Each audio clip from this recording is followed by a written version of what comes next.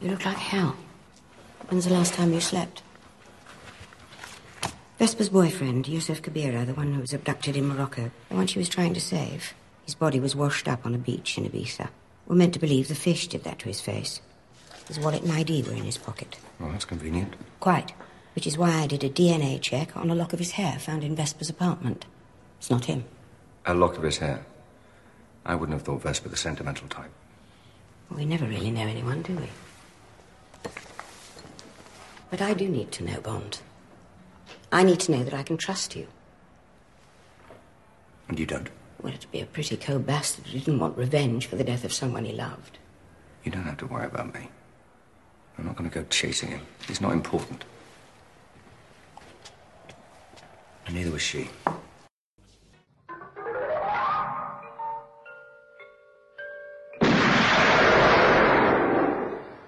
Do you expect me to talk?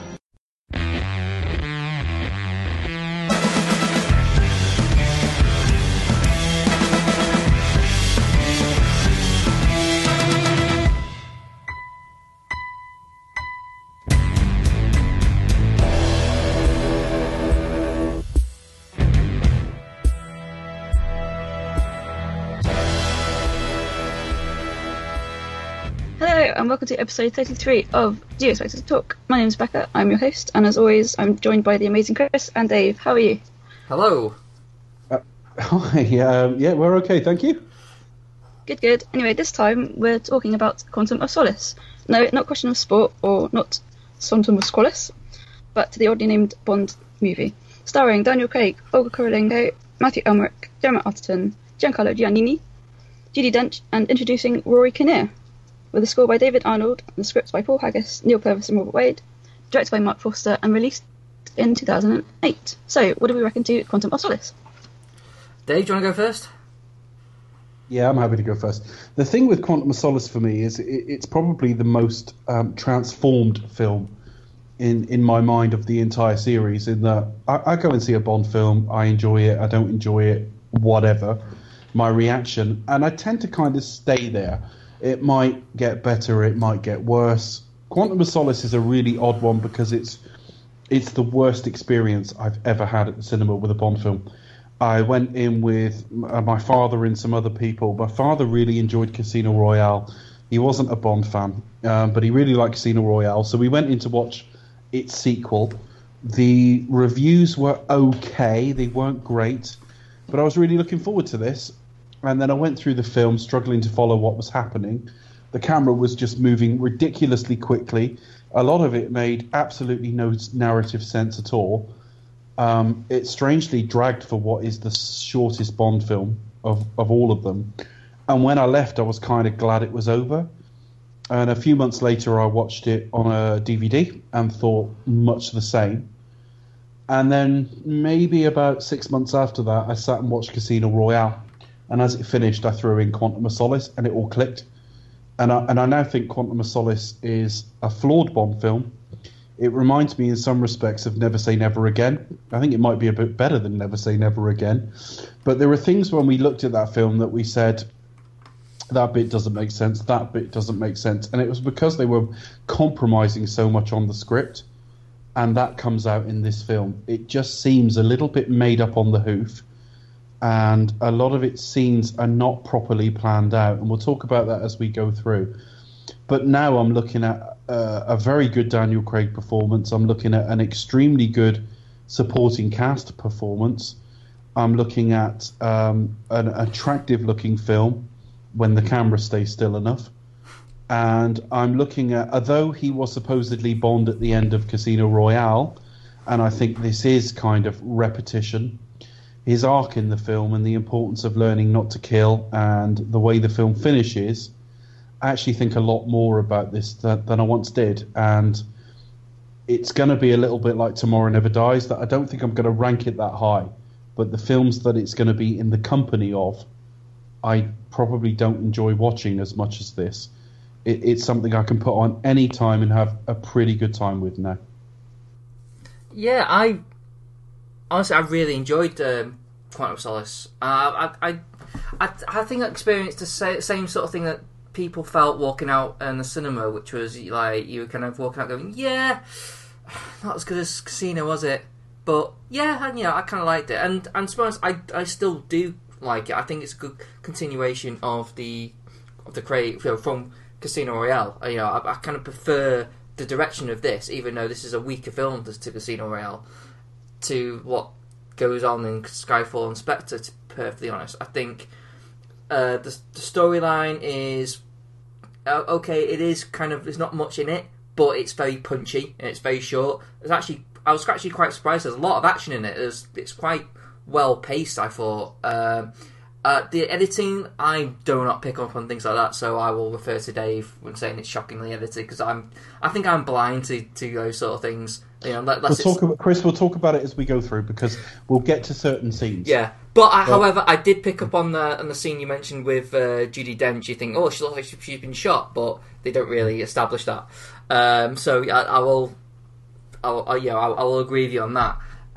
But I thought it looked great. I liked Craig as Bond. Still like his performance. He carries me through it and has got quite a few action beats. I liked how the story progresses. So yeah, I'm still quite a big fan of Quantum. I'm kind of a defender of it, in a manner of speaking. Becca, what do you think? When I remember going to see this when it first came out, I was lucky enough to attend the premiere, and I remember coming out of it thinking, you're a fixture at premieres. You're at all of them, aren't you? No, I think I can't remember now. Casino Royale, I think I went to see it normally, and then this was the first Bond premiere that I went to, and then I went to the press screening of Skyfall when I was doing my online blogging, and then just the premiere. So I'm kind of alternating. So anyway, sorry, you went to the premiere for this. Yeah, no, just because it was hype. It was the movie event of the year for me. But I just came out thinking, not 100% with it. But I think, as you were saying, Dave, it works better if you watch Casino Royale and then watch Quantum directly afterwards. The two it makes more sense, rather than having a gap between them. But yeah, the editing is a bit of a problem for me. It's a bit too frenetic, and I need to be able to understand what's going on, and I struggle with it as well. And we're not, Becca, I think you'd agree, we're not talking about fast editing here.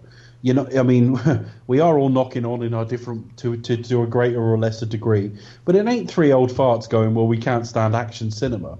It is quite choppy. It isn't just that it's choppy, it's that there aren't even establishing shots. This film eschews establishing shots entirely, and so there are sequences in the film that we'll get to where literally they make no sense. Now, when you watch it 2 or 3 times and start to piece together what happened, and you're not trying to work it out as you go along watching it, and it's on a smaller screen than the cinema, suddenly you can start ignoring this stuff and enjoying it. But it totally trips over this stuff on first viewing. Yeah, I just remember going into that first the car chase off along by Lake Como there. It's just Lake Garda even. It just going out of that and going into the title sequence. It was so jarring to me, and I was like, "What the hell have I just watched?" I needed to kind of catch my breath at the end of it, which is good because it immediately grabs your attention. But you're just like, what the hell's going on? Who's one shooting at? What the hell?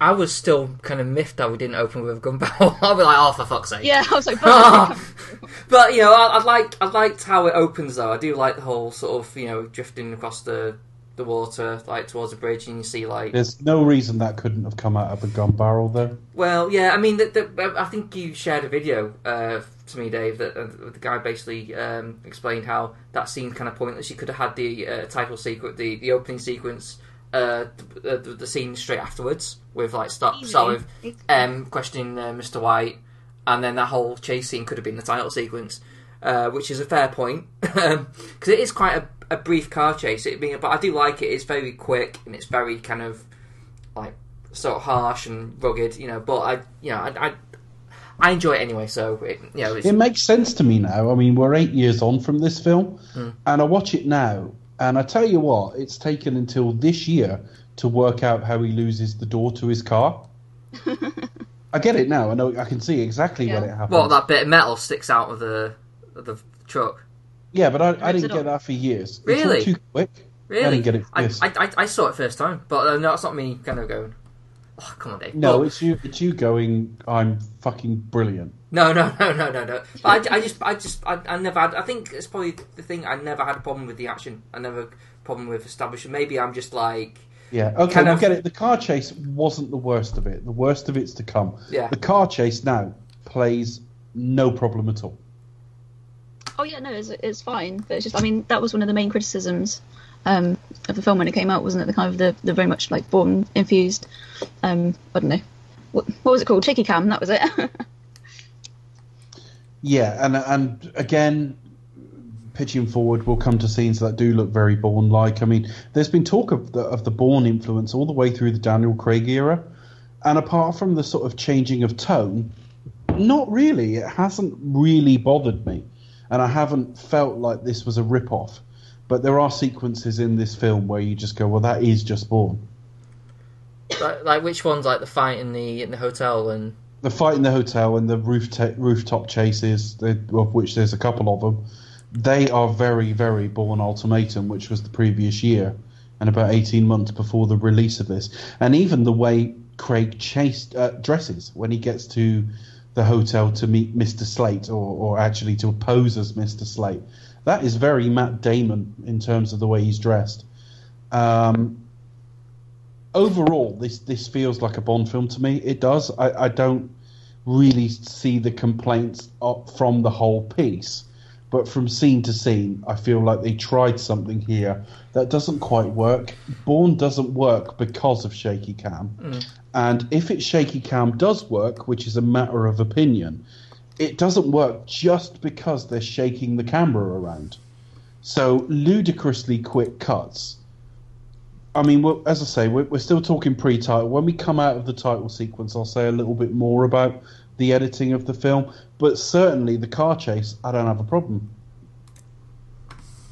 Yeah, it's not really much to say. It's over before you even starts, but it's just very like fast, very sort of punchy. It's like fasten your seatbelts. Here we go, kind of opening. So yeah, as an opening scene. I like it. Are we talking about the film sequentially already? Or I'll tell you what. Let's discuss this film sequentially. In a sequential fashion. Yes. So we have the car chase, and then we open with not Daniel Kleinman. Now I can't figure this out for the life of me. You have got somebody on staff effectively. I mean, I don't know what his contractual arrangements are. But Daniel Kleinman has never been unavailable because he's doing something else. Daniel Kleinman you've got on staff, and I just think he is so much better than what Maurice Binder did, although he's clearly influenced by Maurice Binder. And every time out, pretty much, he produces a really interesting, really thematically appropriate opening sequence. And you've hired this director and let him bring his own people on. And I just think, like, you've got Mozart on staff, but you're going to hire fucking Liberace? It's like, what are you doing? You have got somebody who is fucking bordering on genius with these things. And you've got him bringing his own team in to produce something that kind of looks like a Bond opening sequence, albeit with entirely the wrong fonts for everything. And there's no thematic richness to it at all. They've just gone sand and women. That's it. And fire and a little bit of oil. And Bond's walking around with a gun. I mean, I do think that watching it did seem more like Bond's on the hunt seems to be the theme. Like, he's searching for something, and he's got his finger on the trigger, so he's like... I mean, yeah, that's really, because I always read it as the script was in no condition at the point where they had to design this, I was assuming, and they know, because in the original script, all the stuff in sand should have been in snow, and it was Mark Forster's decision to change that. And I just feel like Mark Forster's come on board and he's gone, yeah, we're going to have some desert sequences, and that's all they know. That's all that's informed this sequence at all. Yeah. And when you think Casino Royale is a wonderful opening sequence, and Skyfall a matter of taste but very, very thematically rich, this is such a weak link. I agree. I mean, what I like about Danny Kleinman stuff, that it actually sort of echoes what's the theme of the film, what's going on in the film, like the story to and it kind of starts with, it kind of blends into like the end of the opening sequence and goes straight into the beginning. This one kind of doesn't. It kind of opens up awkwardly with Daniel Craig going like, "Yo, you can get out now," and it's like, or something. Yeah, and it's like, and it's sort of meant to play as if it's like, oh, that's a quip, and it's like, well, no, it's not, and then it just kind of cuts to what you see, and it's just. I've actually read people say, "Oh, I love that the way he says time to get out." Yeah. Really? Why? What? Yeah. It's okay, but. It's like, I mean, I don't you get the feeling you should like, okay, here's where you should say something fairly humorous, or something. You feel like that's the way it plays out, but it just doesn't. I don't know what it is. Maybe it's just like, people just fill in the blanks, like sort of, it's meant to laugh here. I don't know. It is a lot weaker than the three sequences that have been around it, and I think it's weaker than any of the Brosnan sequences as well. So basically, I would put all of the Daniel Kleinman sequences and a few of the Maurice Binder ones above this. And I just think that was totally unnecessary. Now, if you'd given it to Daniel Kleinman, you might have been in a situation where it's rushed. He might just have been told, well, sand, that's it. But I just think he would have done something a little bit more visually interesting than this. Yeah, it might have been due to the fact that, because the production of this was rushed, wasn't it? So yes, and writer's strike. Yeah, so they were all on the strike. That's my excuse. So maybe he didn't, for whatever reason, he wasn't available, or he didn't have enough time, and these guys, whoever they are, Well, Mark Forster's last film before this, it might have been The Kite Runner actually, but he directed Stranger Than Fiction, and if you go and watch Stranger Than Fiction's opening credits. That they were done by MK12, and it was Mark Forster who said, "I want to bring them on to do this." So somebody might tell me Daniel Kleinman wasn't available. He said no, there was an argument. I don't know, but he's done every other film since 1995, and the one film that a director said, "I want to bring my own people on," he didn't do.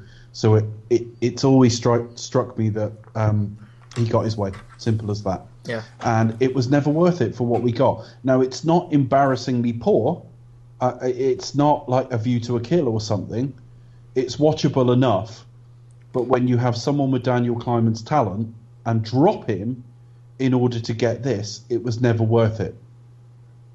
No. And also, I don't think the song resonates with a lot of people as well. A lot of people don't really dislike the theme for this, which I think helps their dislike for the film, I think. Another Way to Die. It's like, I like Jack White and I like Alicia Keys, but not together. I don't know why. It's a very odd pairing for me, because they come from, I don't know, some very different genres, I suppose. But it all comes out of. Wouldn't it be better if it was just Jack White? Yeah, if they picked one or the other. But yeah, to have them both is a bit of an odd pairing, but it's fine. It's fine. I think that highlights what we've said in the past about Bond films being something all of their own. Because if you said to me music generally I'd pick Jack White. But if you said Bond theme, I'd pick Alicia Keys. Yeah. Just let her work with David Arnold and let's see what they come out with.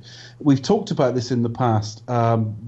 This was David Arnold had worked with Shirley Bassey, and they created a song called No Good About Goodbye, which amongst the three of us we have very differing views on, but certainly lyrically it suits where Bond is at the start of this film. And when I listen to that and then listen to what we actually got, which is kind of a bit of a tuneless nothing, I kind of wish we'd ended up with the Shirley Bassey song. But again, it's just like a lot of this film. It's not offensive. It's just not that good.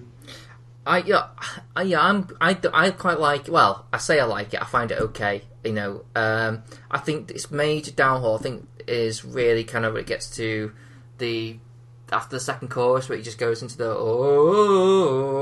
which is really bad. Yeah. And I think that's what kind of goes, oh God, really? I think apart from that, it kind of feels like listen to the last song by Chris Cornell and just kind of, okay, well, we'll do kind of something vaguely similar, with kind of like it's more of a crunchier rock beat now, and I kind of like the Jack White kind of bass guitar riff that it has. You know, it feels kind of, it sounds right to me. I think, well, yeah.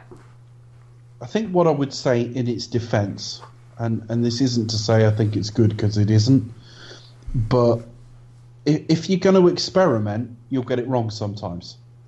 You know, for every 2001, there's a Zardoz. And I think the same is true of this. They decided to do a duet. That's not usual. They tried to put together two very different people. That's not usual. And what they've ended up with doesn't really work, but like, fair play, they had a try. Yeah. I suppose it's a bit. What do you think, Becca? You're not a fan? Or... Yeah, it's a bit middle of the road for me. I don't love it, but I don't hate it either. It's okay. It's forgettable. But what I'd like you to do, listeners, I'd like to direct you towards Cue the Music. I'll keep giving them a plug. But what I'd like to do, if I can, I'll insert a little bit of a clip of their cover of the song, because it has much more energy. It's much more like rockier kind of sound to it. Okay. For those of you listening on YouTube, I cannot confirm this will definitely be there because copyright rules and all the rest of it. But for those of you listening through any other format and perhaps YouTube, here's a little clip of Cue the Music's version of Another Way to Die.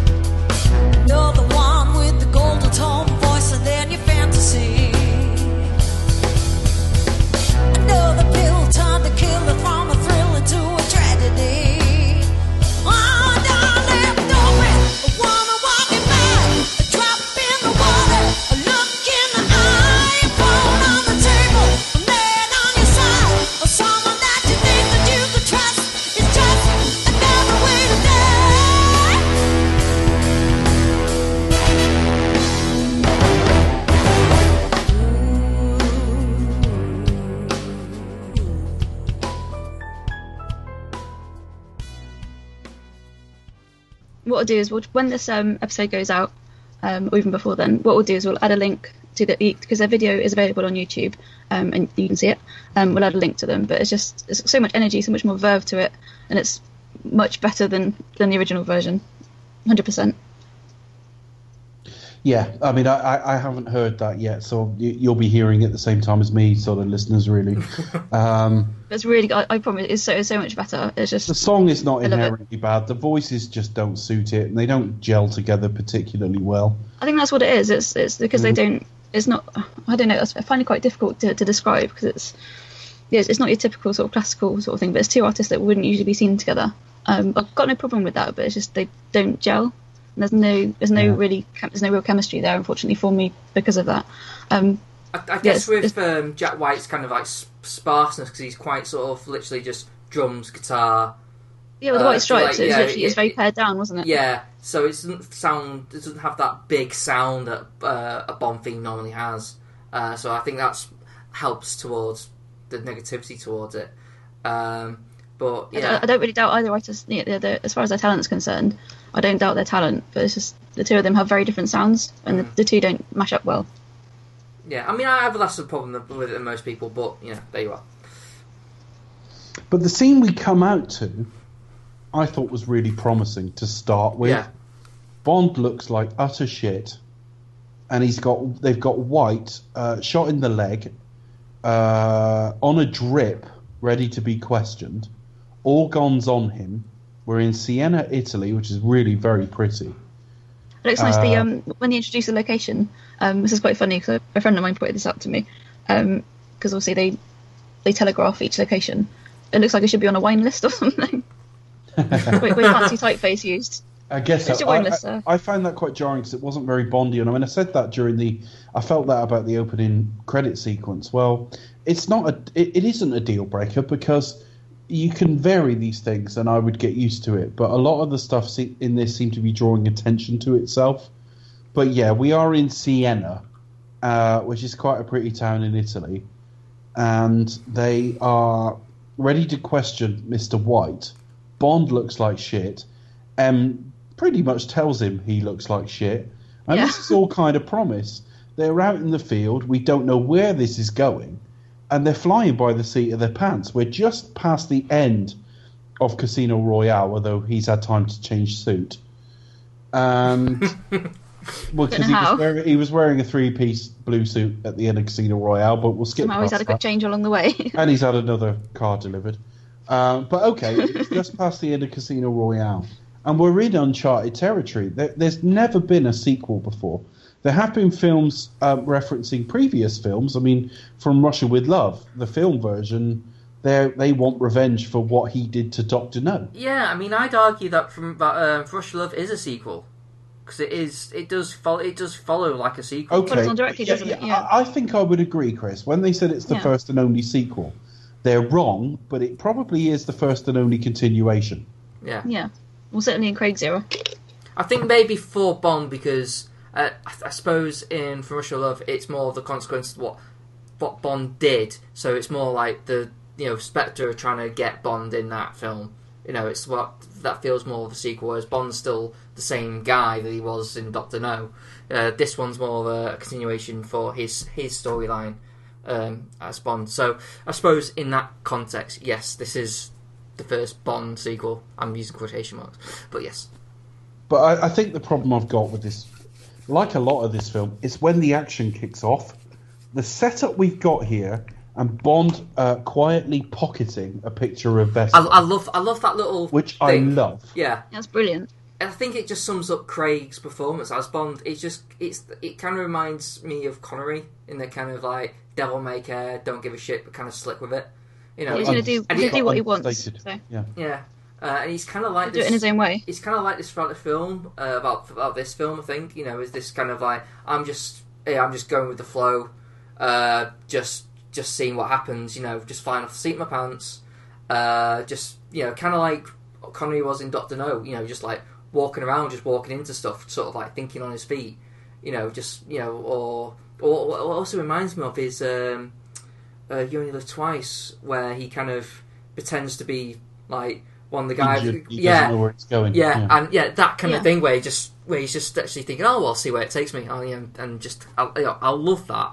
I wish I saw more of that in the Spectre and Skyfall, but Well, I know what you mean about direction, because at this point we find out that Judi Dench's bodyguard, who's been in the service for, I think it's 8 years, and her personal bodyguard for 5, something like that, is a member of Quantum.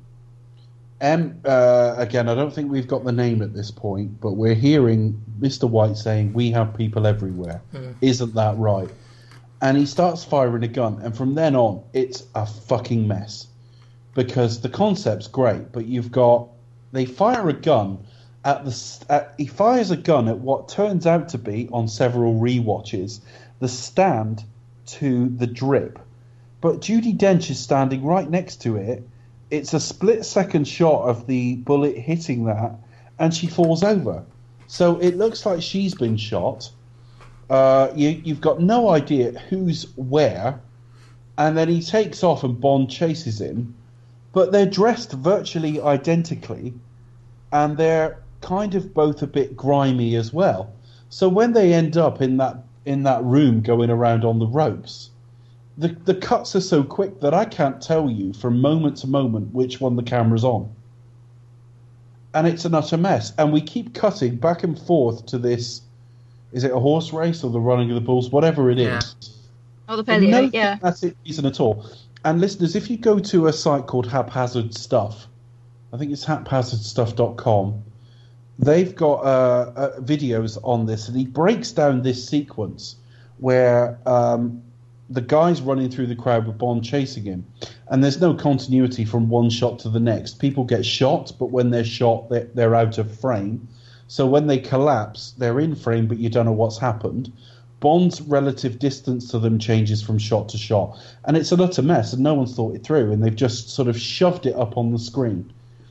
And it was the first time I thought, we've got a problem here. This film's kind of pretty, and the concept is really intriguing, but the direction and editing have just fucked this scene completely. Maybe it's the action kid in me. I don't have a problem with it, but then again, I'm blind to editing. That's going to be my quote for this episode. I'm blind to editing. But I see your point, Dave. Chris, if you're fine with, he fires a gun and it triggers a chase and it ends with Bond shooting him.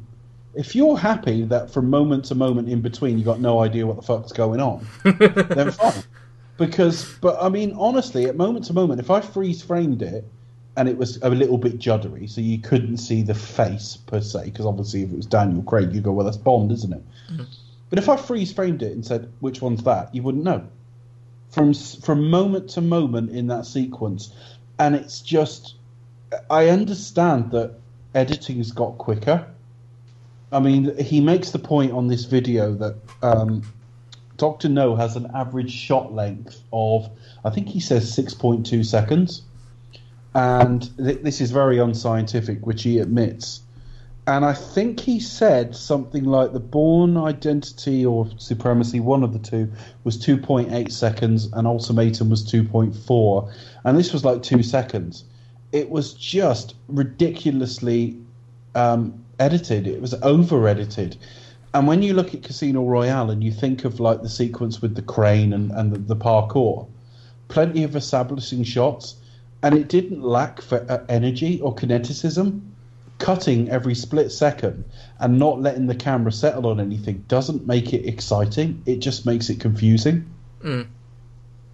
Yeah, no. What do you think? Did you have problems with this? I did actually. Yeah, I'm a bit special. I kind of struggle to follow what's going on generally. But yeah, this film it didn't really help for me. I mean, you've got the sort of beginning and the end parts, but what's in between is just a muddle. But for me, generally, the chase scene between Bond and Mitchell, I think I would like to re-edit this film and have the sequences and the scenes shot in a different sequence. Just because I think it'll make it flow a lot easier. But no, I really struggled to kind of see what was going on in the first half of this film, just because the editing and the chase sequences were so choppy, really. And this is where rewatches help, because I know where the scene starts, I know where the scene ends, I've now got a rough idea of what happens in between, so it doesn't offend me when I watch it now. So Quantum of Solace is not remotely damaged in that sequence by its editing. But at the time when I went to the cinema, and it's on a ridiculously big screen as well, it's like, I've got no idea what's happening here. And then it ends with Bond turning on that fucking rope, which was in all the trailers, and he shoots him, and you go, oh, well, Bond's won then, brilliant. Everything in between was a complete waste of fucking time. So I kind of think if they had the title sequence there at this point, after you kind of see Bond shooting up, and he's obviously shot Mitchell, I think that would have been a great place to have the title sequence, I think. Would you have kept the pre-title we've got?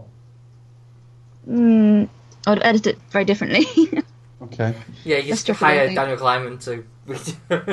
no, we had to see how Bond gets Mr. White from the boot of his car up to the interrogation chamber. So, but I don't know. But we could just have Bond driving into Sienna, couldn't we? It wouldn't be very interesting, would it? Yeah, no, but it could start with him driving into Sienna, and it's just Bond turning up, and you think, all right, well, he's about to be briefed in the field, and then he opens the boot, and it's Mr. White's there, and you go, oh, this is a direct continuation, okay.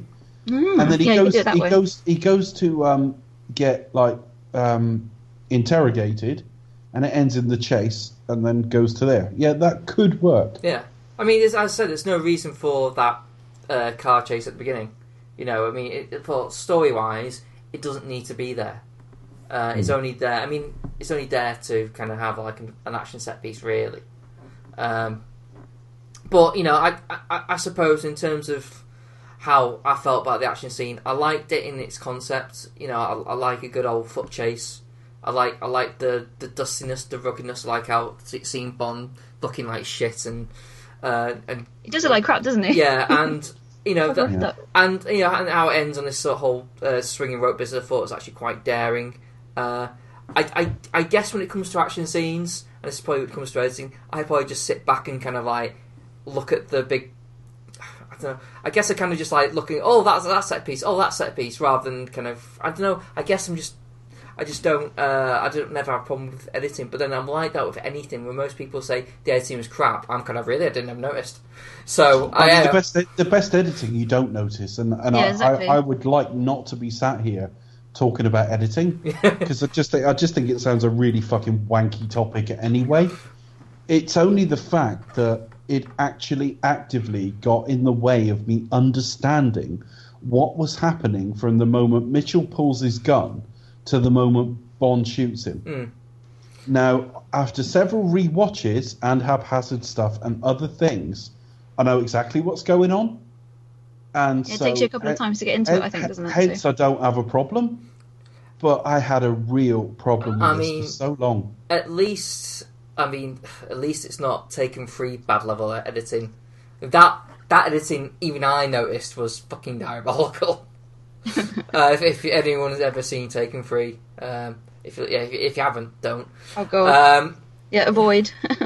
I think my problem is right. You can put it in front of like an audience, and they might not spot it.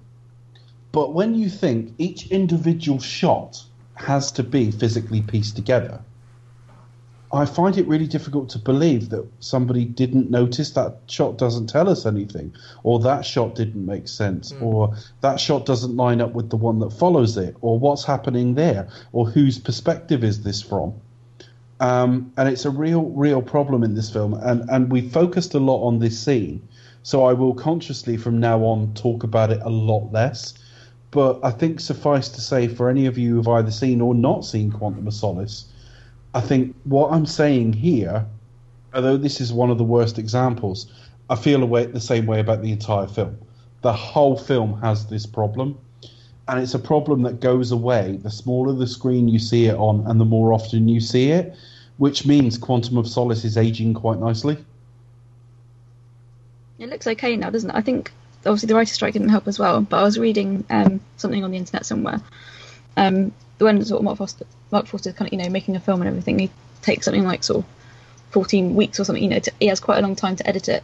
Whereas this time, I think his team, like Matt, Jesse, and crew, I think they had something like 6 weeks or 8 weeks, something like that. They had very little time to edit this film. I think that's why, obviously, that the strike and the consequences that. Yeah, I mean, I don't want to go too much into history of this film because there's not an awful lot to say. But I will just give a little bit of background here. Casino Royale came out in November 2006, and this was almost immediately slated for an April 2008 or May, one of the two, but certainly early 2008, the first half of that year.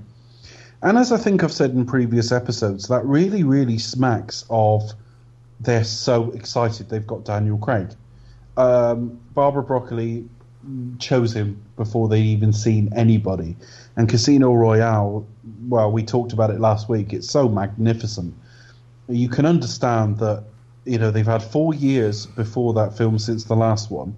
And before that, they had 3 years Back to the World Is Not Enough. And you can think, well, strike while the iron's hot. Let's get some more out.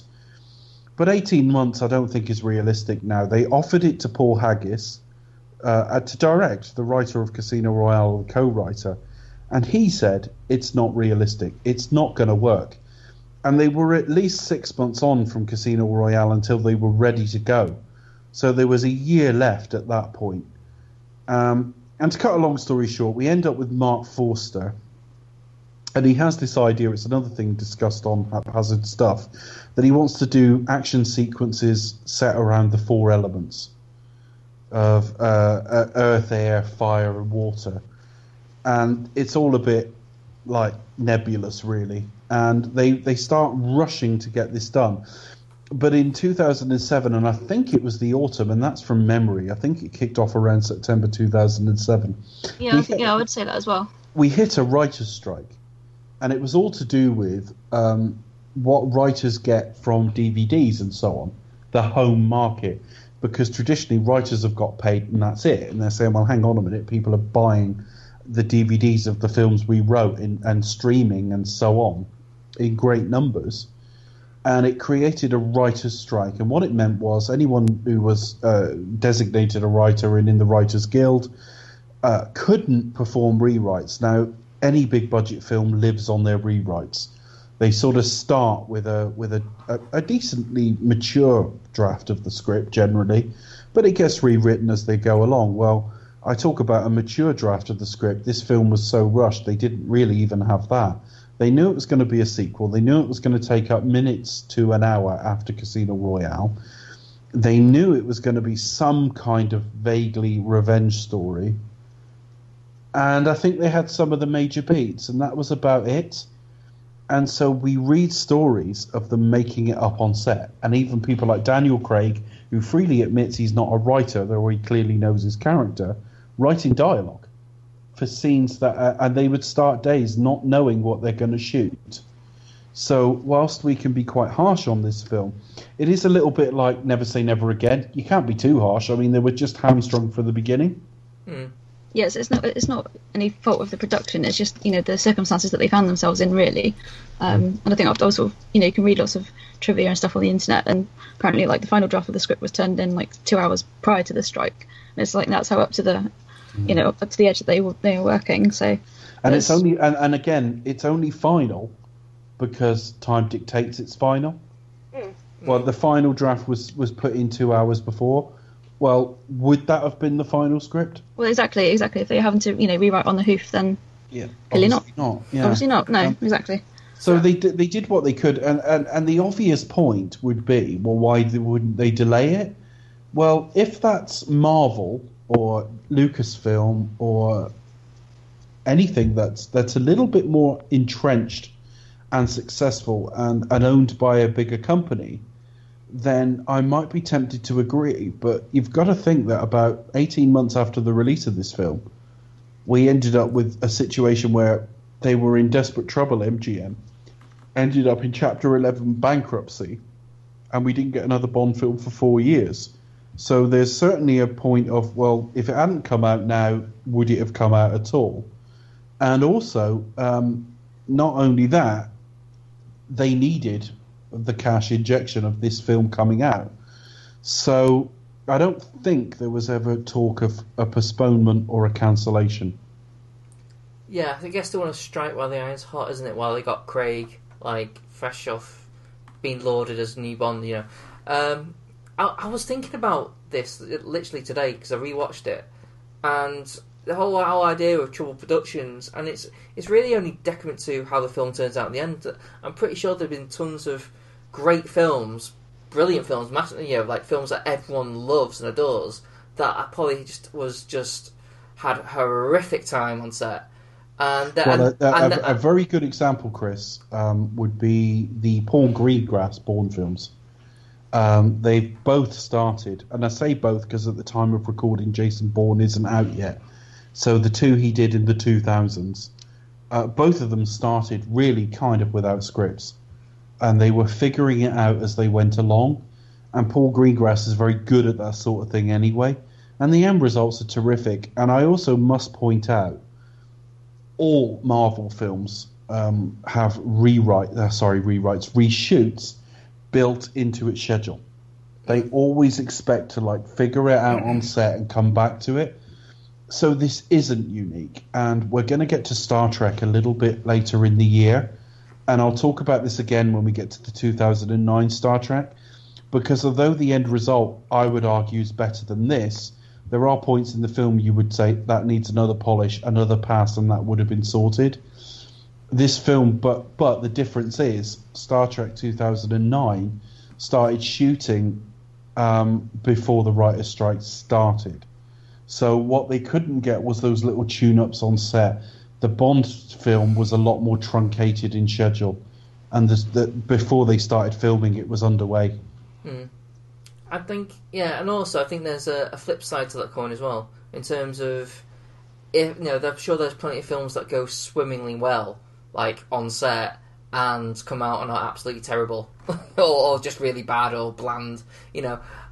So I think it just depends on the end product. I mean, I was watching this and I was thinking about, yeah, you can kind of understand how some parts of it were down to the trouble set, but at the end of the day, I was still engrossed and enjoyed by it. I couldn't really it didn't really show that much to me, so I was, you know, so it was just like a funny thing thinking that you never really, that the idea of like what's to blame in terms of a film. I think sometimes making a film is literally just like that. You're figuring it out as you go along. It isn't really finished until it's finished. So it's a funny thing that. So you'll do what you can to make it work. Yeah. Really, you have to put up with what you're given. And I think with the finished product, it's okay. It's serviceable. It's enjoyable. It's not the worst Bond film. It's not the worst movie ever. But I think they did well considering the difficult circumstances they found themselves in. Yeah, definitely. I guess my problem is I also think Mark Forster. See, if you settled down the editing and every shot made sense, you'd think, well, it'd be a much better film. Well, yes, it would. But I also felt Mark Forster was trying to change too much too quickly. So, for example, in all the films so far, we've had a pretty distinctive office for M. Now, as much as we might prefer the Bernard Lee sort of Robert Brown version, Judi Dench had quite a nice office for her time with Brosnan as well. That changed, though, didn't it? That changed quite often, because I remember... Did it?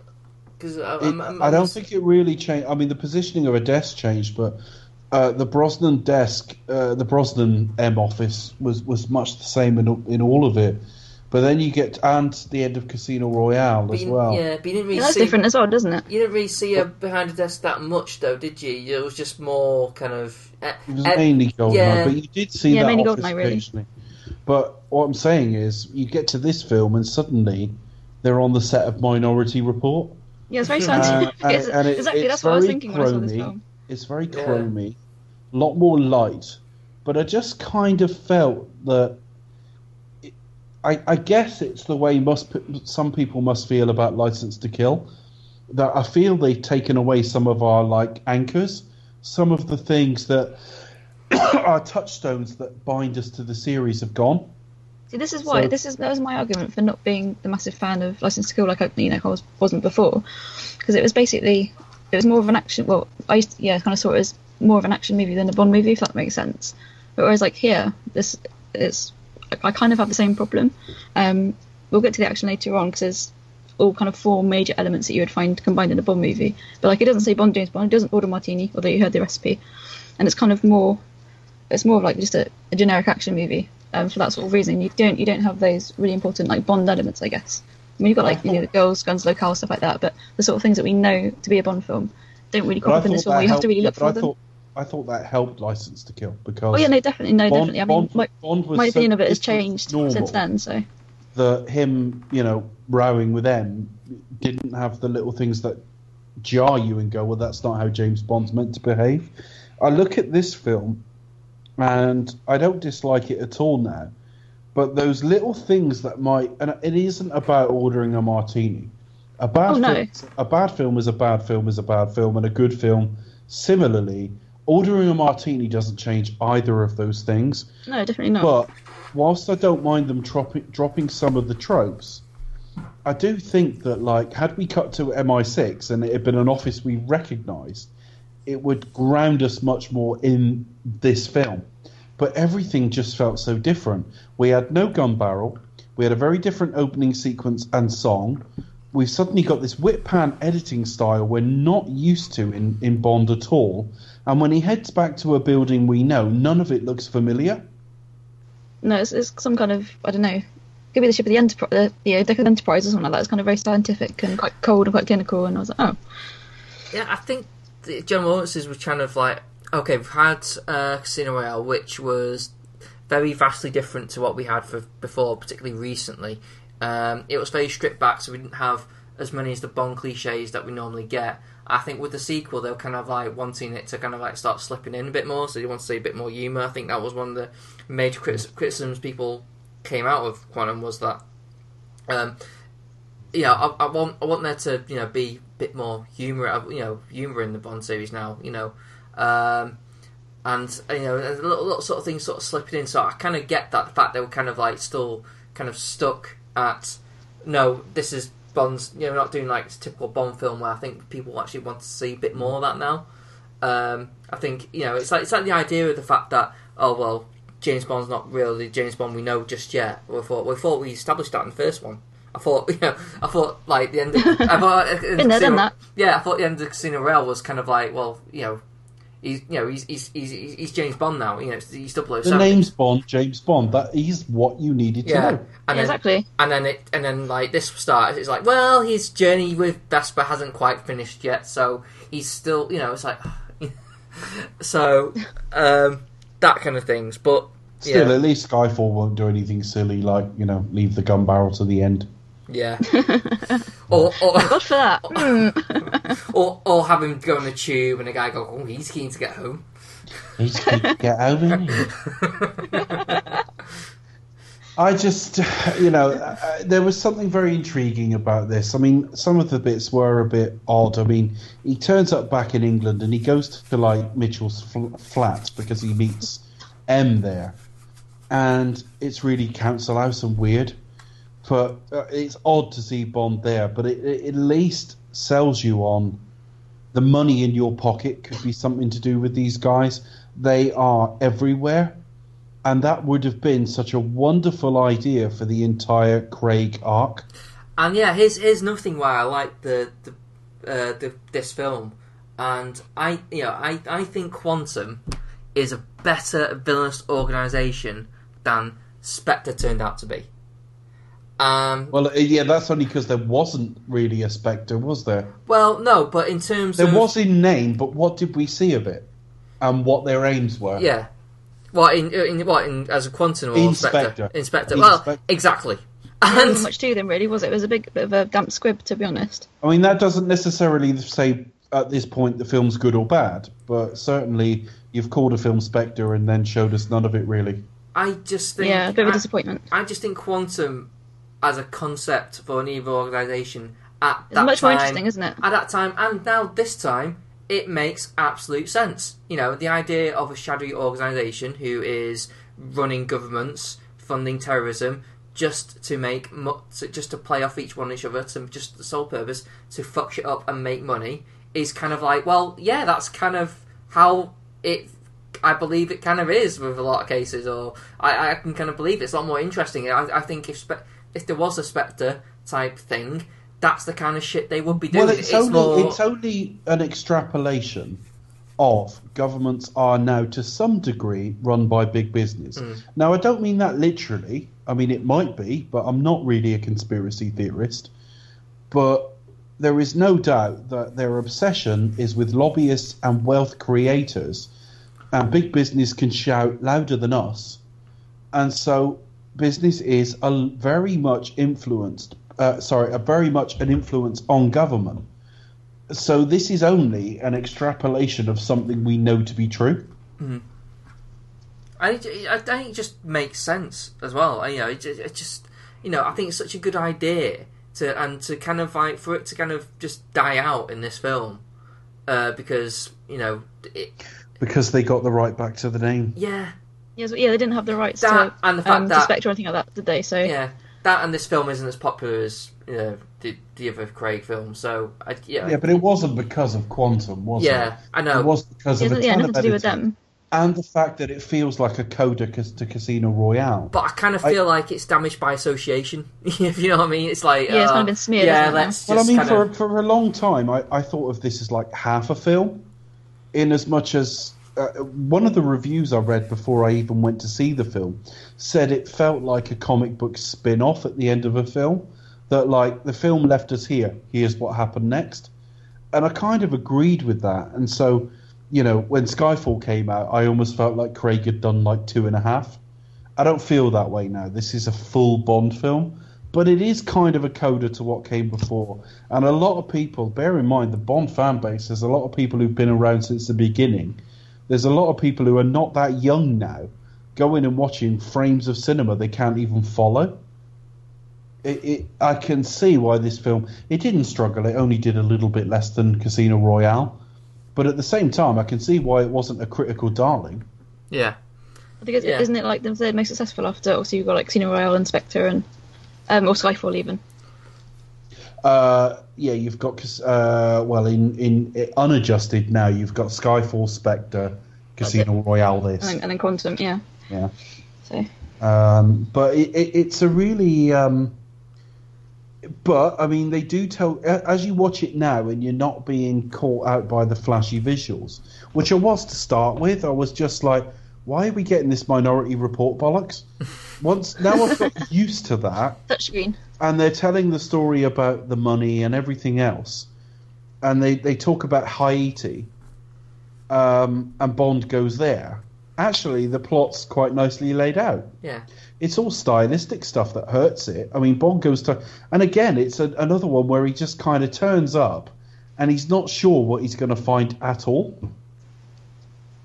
Yeah, I mean, I was quite surprised how literally he goes like, oh, well, it's in Haiti. And literally he's literally arriving in here, like, the next scene. And it's like it's so punchy.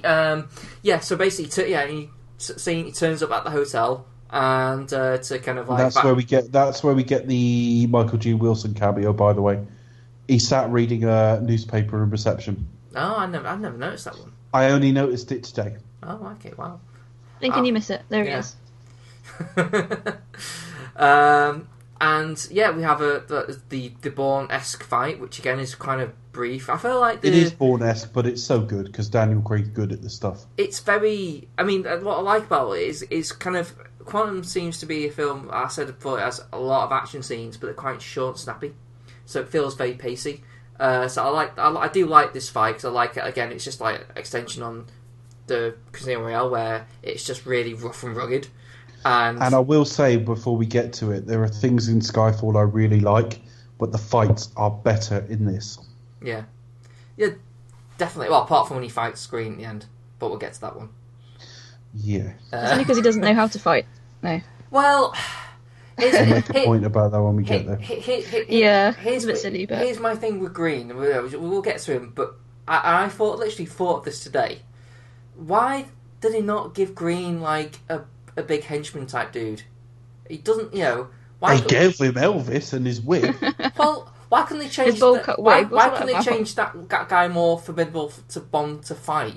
Would it make sense for him to have quite a tough looking bodyguard? Like maybe make him tall and blonde, like a cliche Bond thing. I don't mind that shit. But Dominic Green, to me, I mean, his plan fine, but Dominic Green and the henchmen around him, one of the weakest villainous sort of organisations in the entire series. It's just weak, and you might defend it as something different, and Matthew Almarek's a really good actor and everything else, but it's poor. At no point does he really seem like a threat. He doesn't strike us as that creepy. He's physically no threat, and all right, he's got the ear of the CIA, which we'll get to, but nothing special at all. I agree. I mean, I like Dominic Green as villain. I just think having him with an actual henchman who looks double hard, should we say?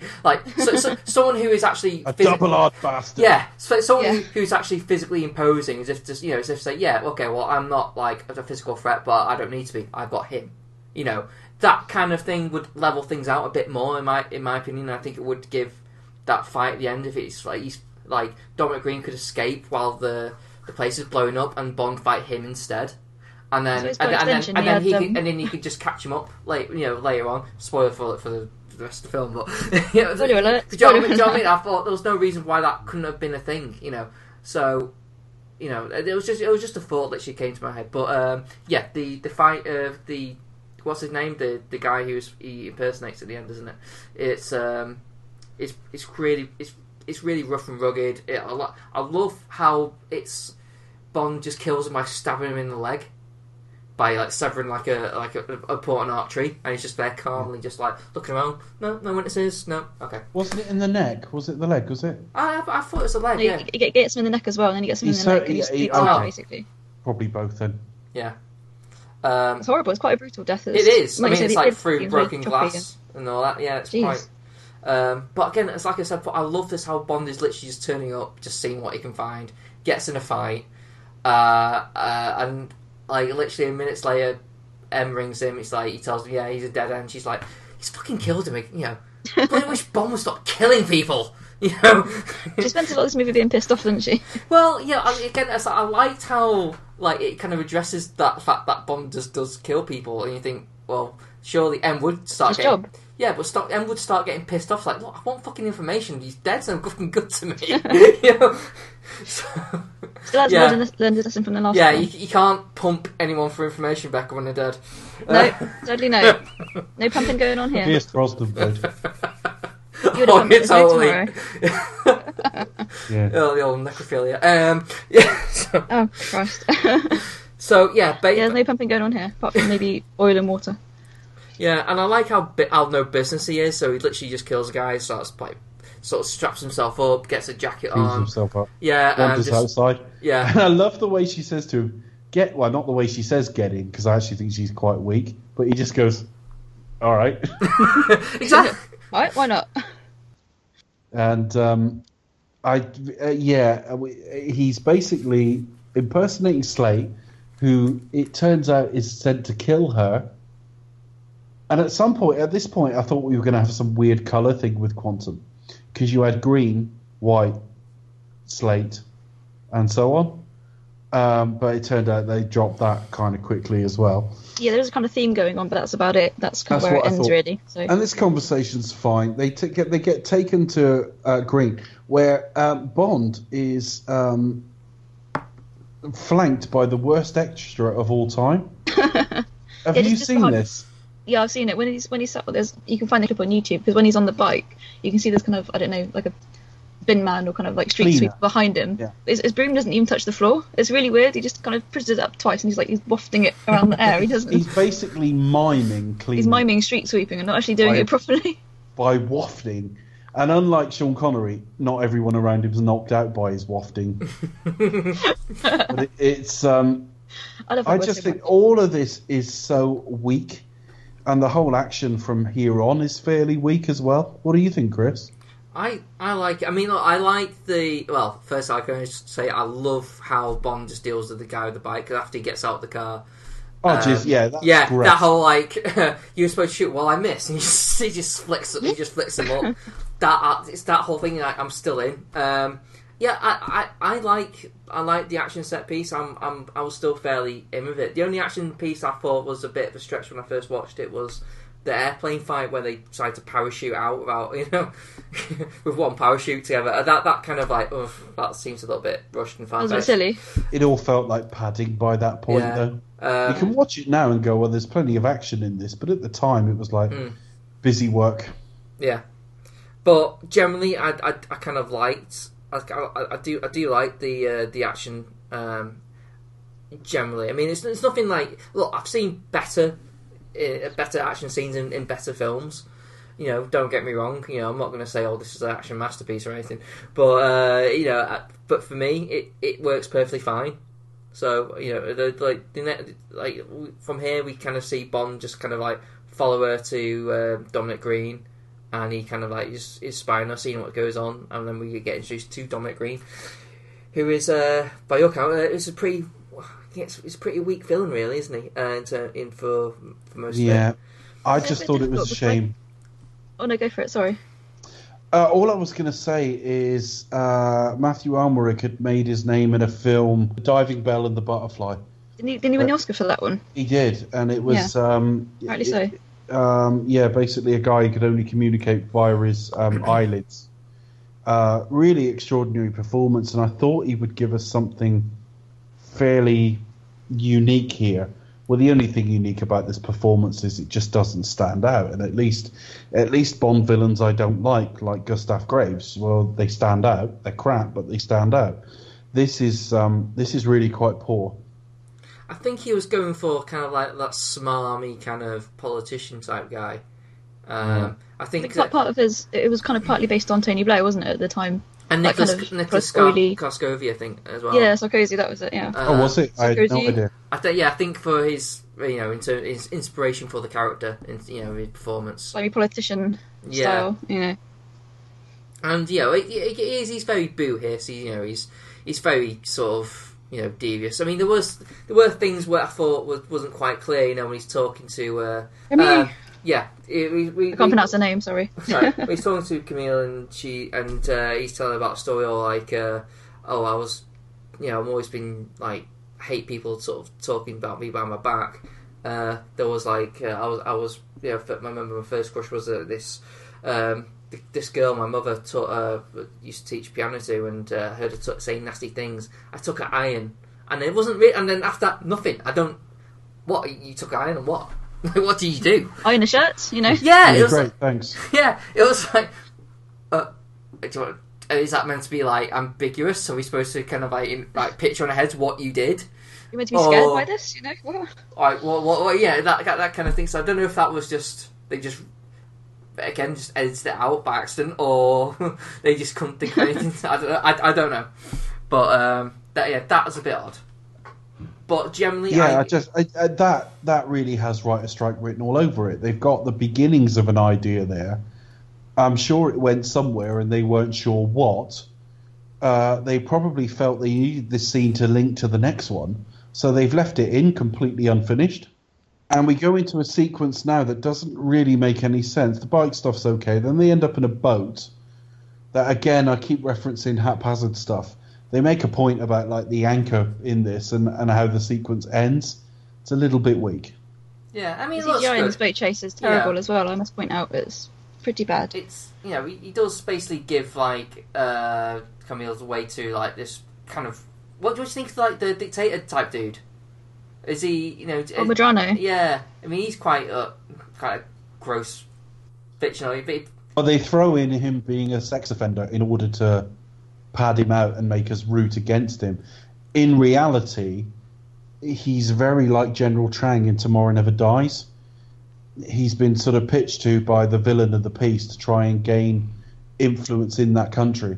So pitch yourself to a monster and try and influence his power. I suppose it's kind of like, I don't know, if you want your henchman, I suppose that's probably the closest thing apart from Elvis that Elvis. that he comes to as a hench. Well, not Elvis, obviously, Elvis Presley, but I suppose he could almost be, General Medrano could almost be like a henchman, kind of, because he's basically like sort of puppet government, really, isn't he? So he's obviously sort of corrupt. Yeah. He's going to facilitate this coup, and Medrano's going to sort of posit himself in there, and then you can say, right, okay, you can have all the oil and all the water. He's very But oafish, it's just, isn't he? I think he's very oafish. Yeah. I think that's why yeah. I know when you add the fact that he likes to rape and kill women, it's like, you're. Well, Yeah. that's kind of Camille's story, which doesn't interest. Well, that's her sort of motivation for revenge, isn't it? I mean, she's like sort of Melina from For Your Eyes Only. She's following her own revenge mission. You'd have done as well. just as well not to bother with a Bond girl No. in this at all. But of course, even though the Craig era is much better than the previous eras, for he doesn't have to finish in a woman's arms. No, exactly. Yeah, she did. I Like, don't There's still know. an element of we've got to crowbar women into this. I suppose, but I think I like it in this one because here I think she's there to kind of like help Bond on his journey emotionally, rather than like in terms of sort out the bad guys. But she's kind of there to kind of like as someone who is seeking vengeance herself. It's like someone who he can relate to, and kind of like and take an outside look at you are I can see your I can see what your problem is, but I can kind of reflect that self on me now. So I can I don't mind. I kind of like it in here because it does reflect on Bond himself. And she's not like your typical Bond girl, really, is she? She's Yeah. kind of like more like foils for each other. Yeah. I suppose if you've got to have a trophy, it's Fields, isn't it? I suppose. But definitely Camille's more. She's not so much a love interest, but more kind of like she's probably one of the first Bond girls who's on like equal footing, if you want to call it that, with Bond. See, so. I don't agree. They do that every now and again we get a Bond film where they go, she's a match for Bond and she's an equal and all the rest of it. We've had that right the way fucking back to Goldfinger. We've had it on and off since Pussy Galore. There have been plenty of strong, empowered women in this series, and yet we're still saying, finally, one who can match Bond. We've had it right the way through this series, and sometimes they drop the ball, like with Triple X, where she becomes a bit of a nothing near the end of the film, or Tiffany Case, where she's really strong for the start of the film, but not at the end. But we are not short of fairly empowered women in this series. And I don't think Camille stands out particularly at all. We have Vesper Lind in the last film, who was very strong. Now, as much as I hate Die Another Day, you had Jinx was very much supposed to be an equal in the film before. I disagree about Jinx. The film, well, she's not very well realised, but the idea is certainly there. The film before that, the main villain is a woman who absolutely, sort of bedazzles Bond. Yeah, she's one of the more formidable villains in the series. Before that, you've got Wei Lin, who's probably better than Bond. She kicks ass all the way through the film. Before that, you've got Xenia, who is a very well qualified computer programmer. Before that, you've got a CIA agent. I mean, this film is just not short of strong women, and I do not think Camille stands out at all.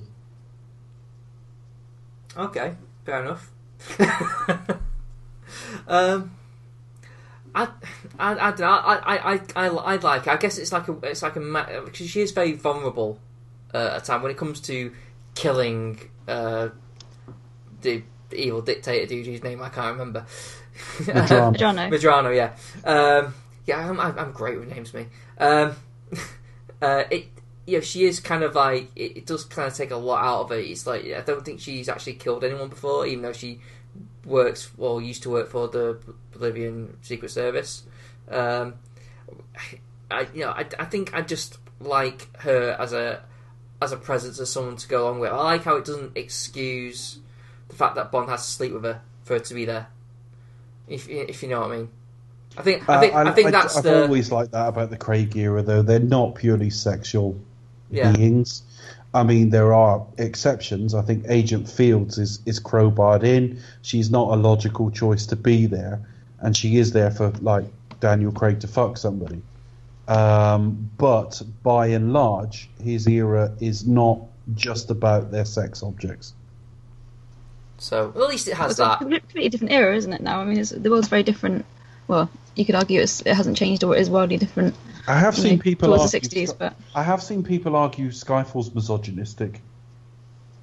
Yeah, I would tend to agree with that a little bit. Okay, that'll be an interesting one for next week. Oh, is that the whole thing with Silver's girl thing? Yeah, that whole thing. Yeah, pretty much. Yeah, I remember that argument. I kind of really disagree. Big problems with that one. I think I'm with you, Dave. I think I completely disagree with that. I think people read too much into it. But we'll get there next week.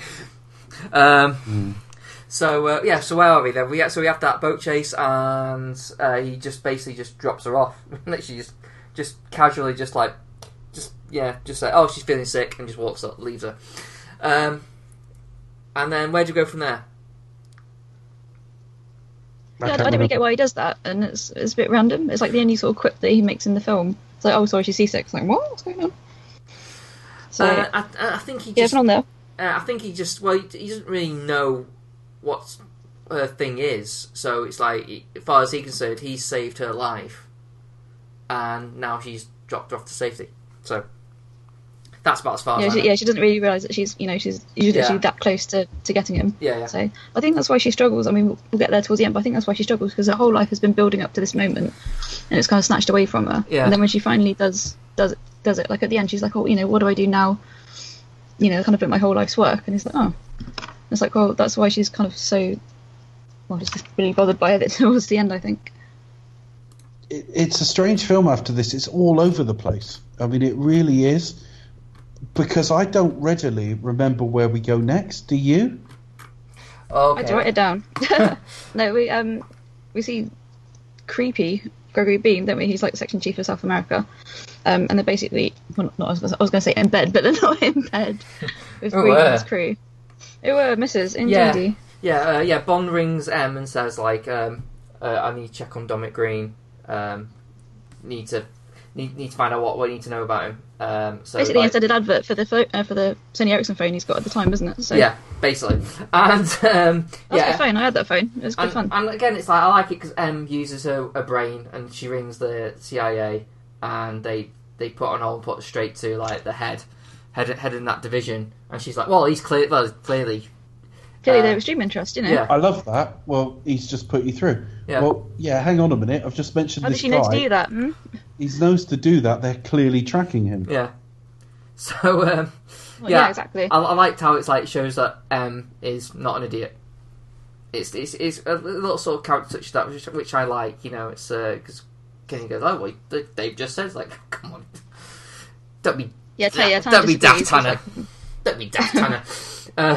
And of course, there's Green having a meeting with them, doing some dodgy shit, and Felix there, just like hating every minute of it. I mean, he's sulking through the entire film pretty much. He's really moody, isn't he? He spent this whole film with a massive moody on. It's just like, what? Well, you would be if you like made to do things you didn't think was actually right or legal. No. So, I think he was a bit of a victim of the strike as well, because apparently he was meant to have like such a bigger role, but it was kind of just like it was really, most of it was left on the cutting room floor. So, which is a shame. Sorry, who was? Oh, sorry, Felix. I felt that when I watched it. I just felt... I mean, they meet in a bar at one point, and they've got like 10 seconds together, and you think, stop, have a conversation. And he's... later on we see him at Green's event, and he's just sat in the background. And I just think they've got him. They know they want him there, but they haven't really figured out what to do with him. No, he's a real weak point in this film for me. He's really underused. I mean, he's a brilliant actor, and I like him as Felix, but he's so underused. And like, even has a line, you don't know me. And it's like, well, no, we don't. I tend to think that if I'd not known this film had writer's strike problems, I'm not sure how much I would have put that together. I'd have just thought this film has problems. But given I know it's got writer's strike problems, I can almost see where they are. I just think, that clearly they were going to expand that, or clearly they haven't quite thought that bit through yet. Do you think that's why the film is actually shorter? Because they didn't write enough to enhance I'm led to believe. Maybe. I'm led to believe Mark Forster set out to make a shorter Bond film. Mm. He set out to make one that was shorter, punchier, and everything else. So not necessarily. I actually think this film would have benefited from a bit more of a running time. And it's one of those bizarre things. You see it sometimes. You see it with someone like Kingdom of Heaven, where its theatrical cut is far shorter but feels longer. Something to do with putting material back in, like, makes it flow better. And I do wonder that about this film, because when I watched it in the cinema, it felt interminably long, and it's the shortest Bond film.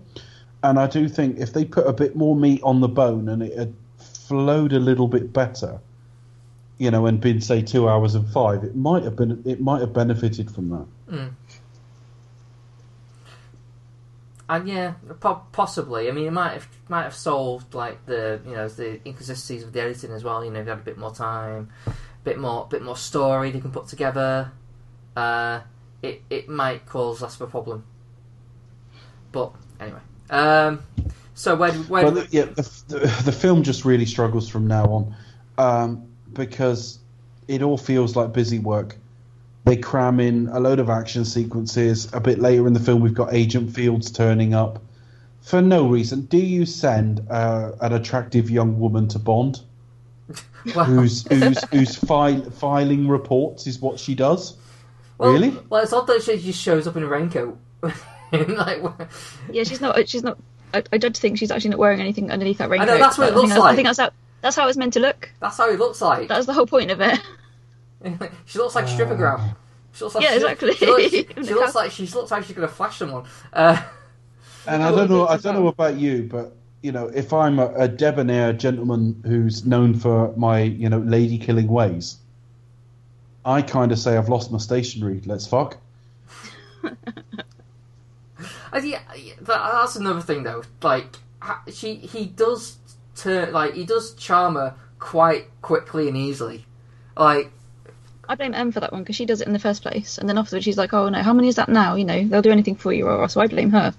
Well, yeah, but it's the way he does it. It's like literally he just walks into the hotel and like, "Oh, I can't." I've lost my stationery. And she's Okay. like, she kind of like smiles, goes, "Oh, go on then." But you know, But he's kissing her. The way he's going on about it's weird. It's like she's some kind of statue he's worshipping. It's weird. well, you know, Bond's. It's very odd, isn't it? Bond's a lover and a fighter. You know, he's the rare breed. Yeah, before that we get introduced to Mathis. Oh no, actually no. Before that, don't we have the whole quantum thing in the weird opera thing? Tosca. Yeah, I really like this sequence. I think this is. It's the best scene in the film for me. I think the whole, even with the opera sequence, the meeting, and then the whole foot chase that comes after it. I think for me, just that section from start to end is the best scene in the whole film. I said a couple of times that I thought Craig was a little bit more Connery than he was Dalton. And there's a sequence in this film at the opera where he steals a suit and all the rest of it, and he shuts a guy in and breaks the handle off. And that reminds me of Connery elbowing the fire bell in Thunderball. Yeah. Just like the casual I just think way he does it. just casual and no nonsense. I've always kind of liked the way Craig, that sort of economy of action. Yeah, and it really shows up here. And that sequence is great because it's Bond going to work, and we don't see enough of that.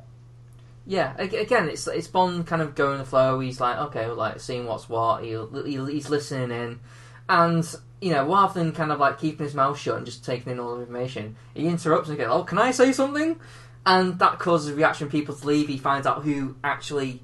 And he takes photos of all of them, and White stays where he is, yeah. Which proves White's the smartest guy in the room, yeah. Albeit he knows who White is. Yeah. Anyway, so yeah, it makes a true. difference. No. But I do like his line. It's like, what is it? What opera are they looking at? Well, maybe it's not for everyone. You know, it's. Yeah, Tosca's not for everyone. Yeah. And then we have this kind of weird. But even that, Chris, was weird on first watching because I love that sequence. Yeah. I think it's one of Craig's defining sequences.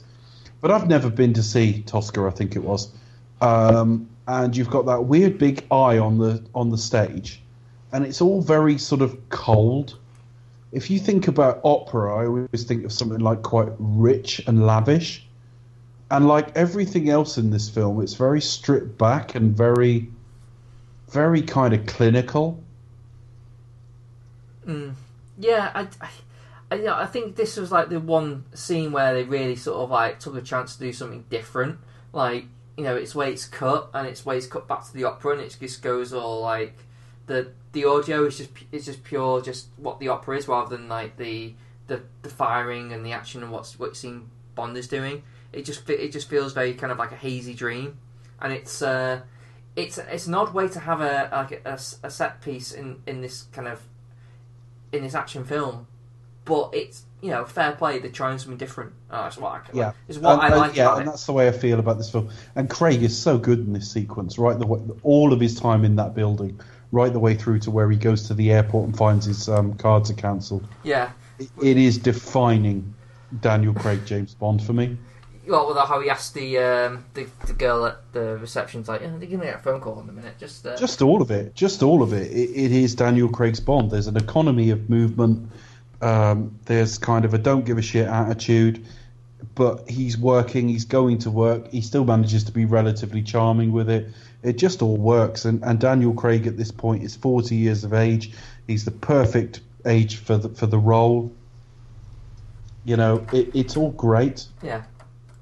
I agree. And then we get to meet Mathis again. We go to, is it Italy? Yes. Yes, he goes to Italy. It's around there. Okay, no, even after it's just been established that all his cards have been cancelled. So how he gets there, I don't know. But he gets there. He swims. He gets there, and not only that, on a fucking boat. Like, he's just there. He steals it from somebody. Well, he's not. And he popped off it at the cardigan shop as well. Yeah. Yeah, he gets another new outfit along the way somehow. So when I first saw this, I thought, my God, they are really trying to make this remind us of Steve McQueen. This he does, film doesn't he is very, very Steve McQueen. He has a very like cool classical image, doesn't he? I think as well. I think the Steve McQueen comparison isn't necessarily a bad thing. I don't think.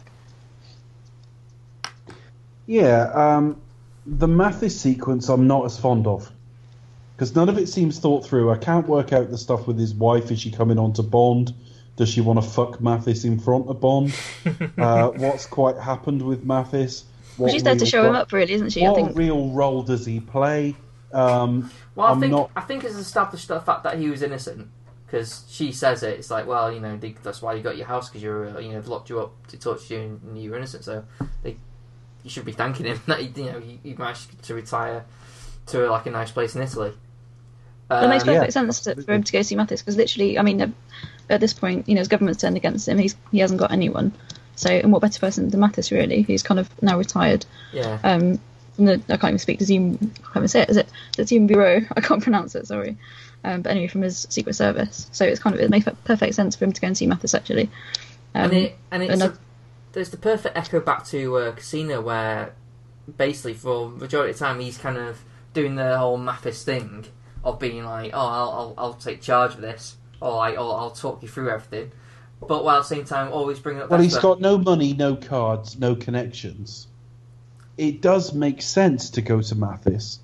But again, at the same time, I kind of think that they don't sell that we need it.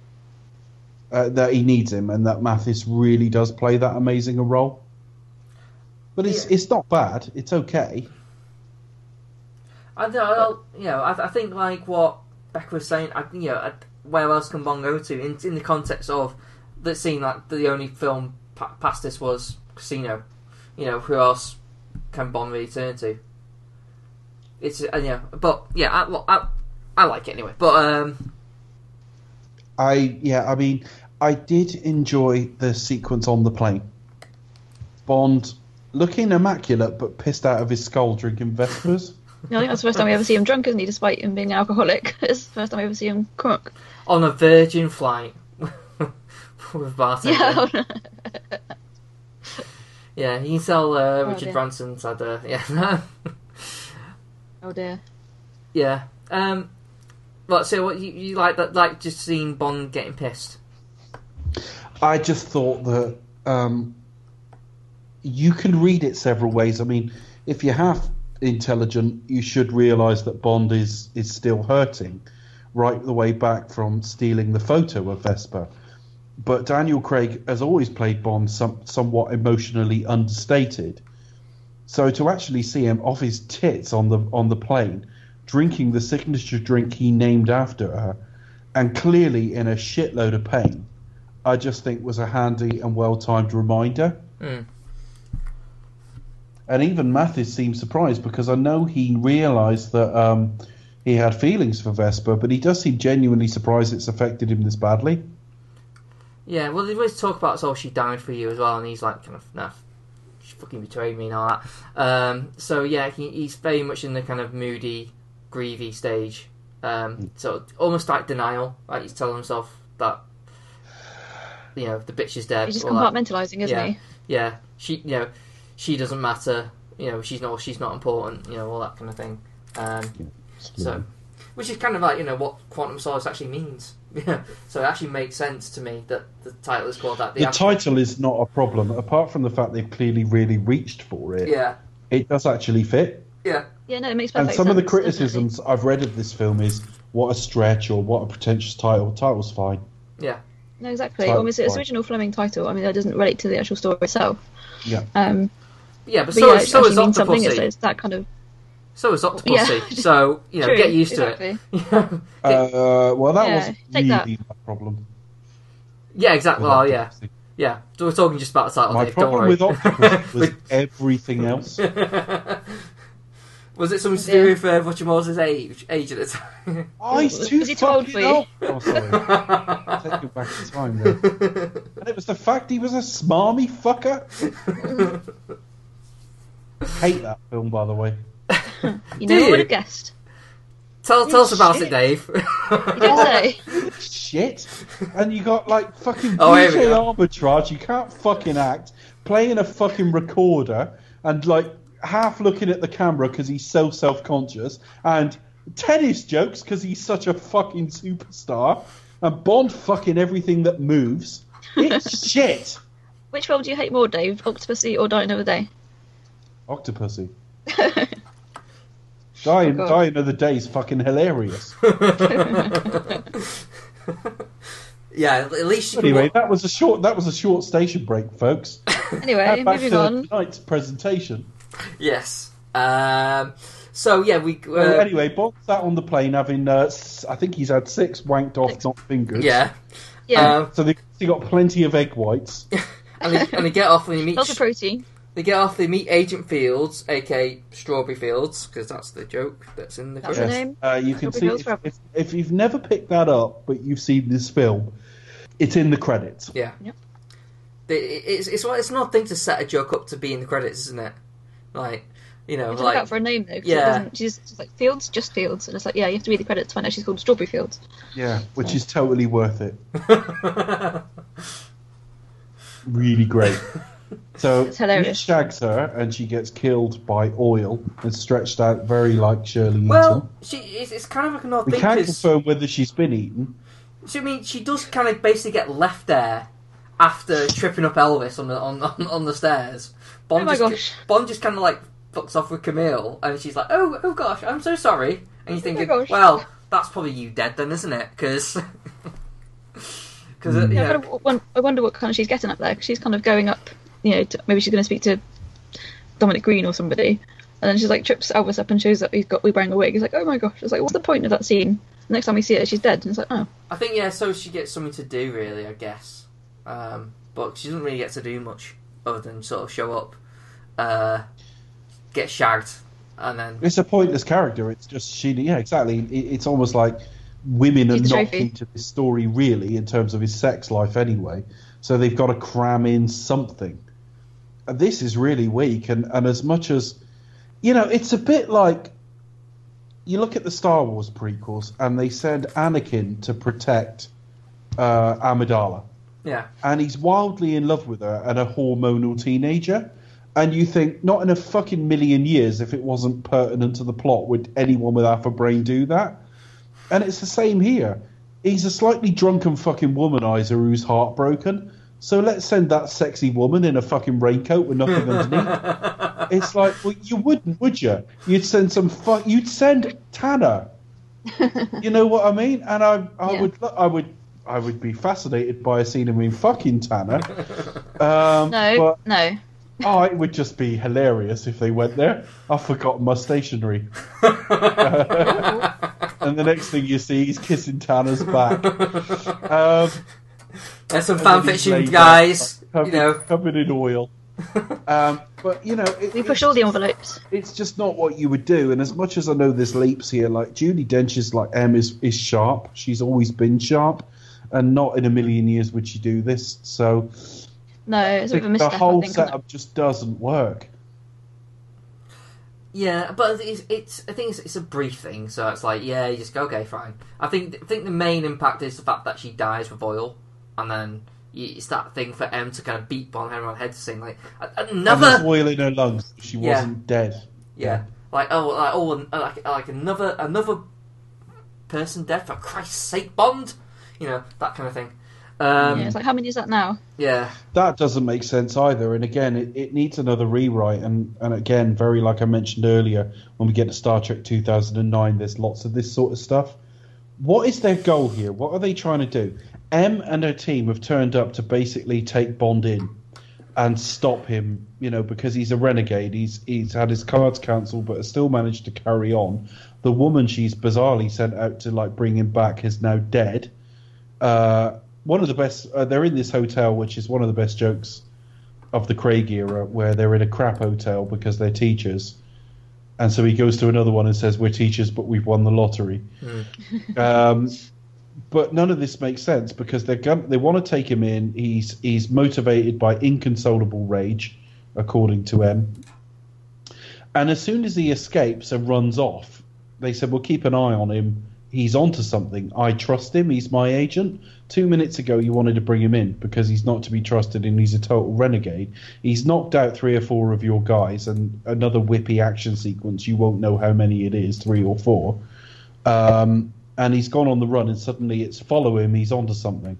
Well, A, that doesn't make sense, and B, you never see any evidence that they did follow him ever again.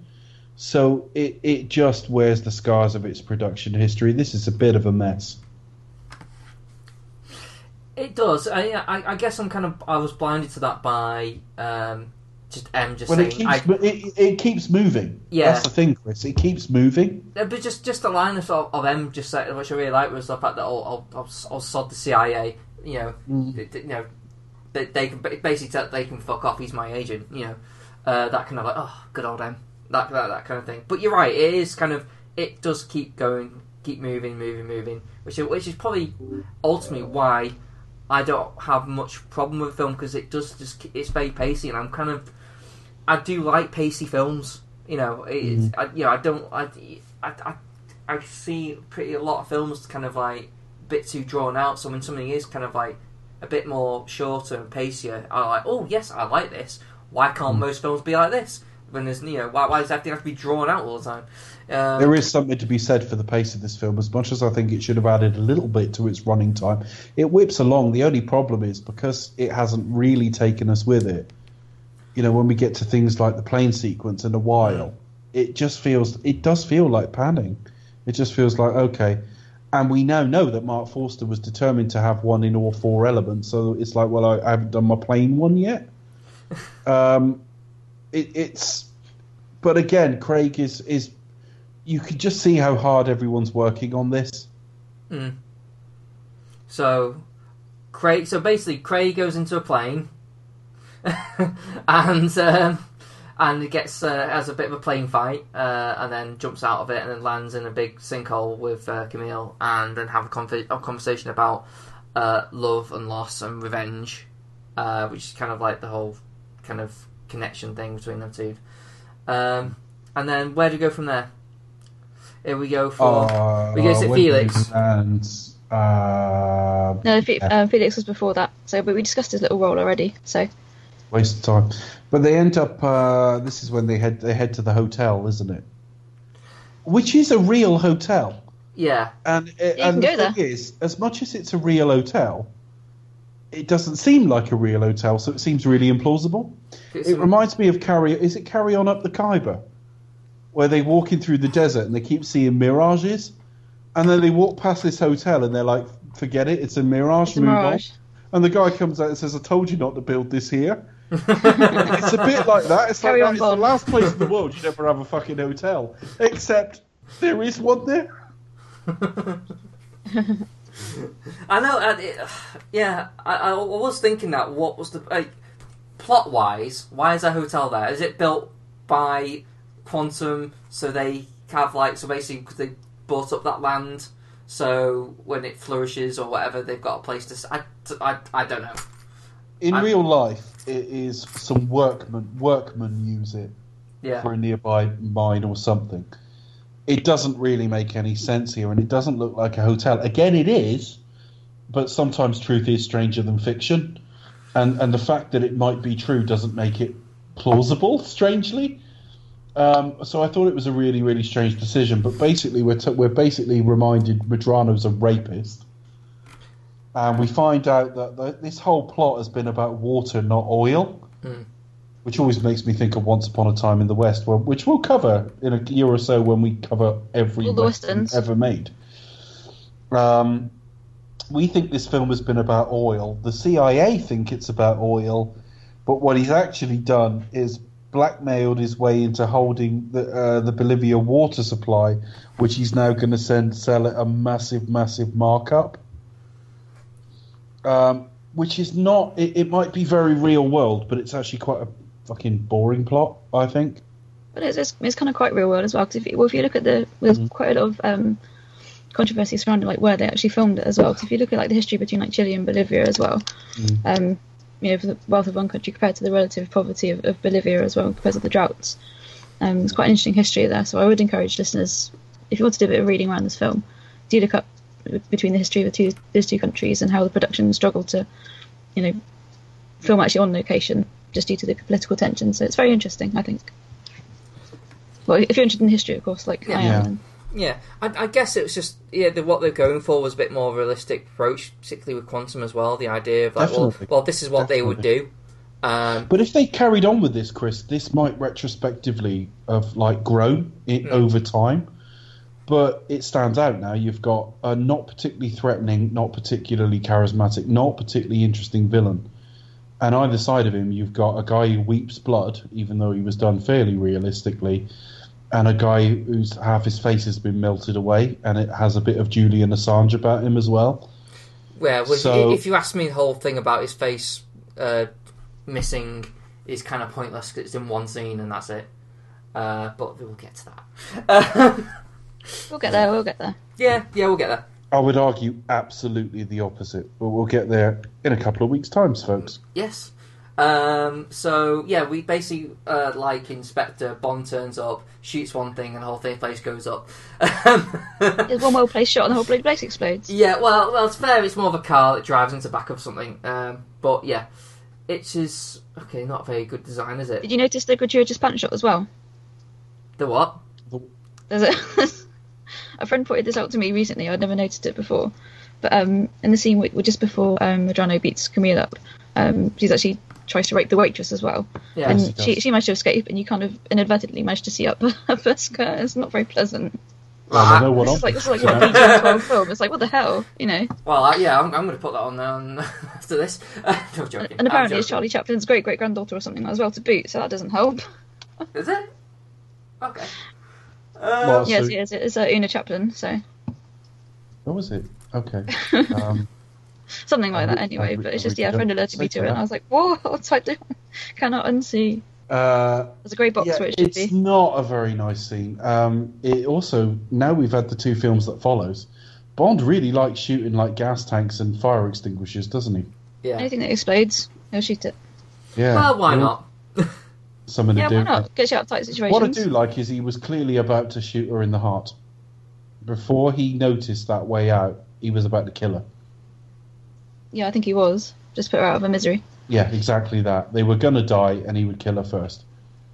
But no, he shoots a gas tank, the place explodes, out they go. But putting him in a fist fight with Dominic Green, it's like... Well, really? Again, it's like, what they should have just given him a big, heavy sidekick to have. Exactly. He should be fighting... Madrano. Not Elvis.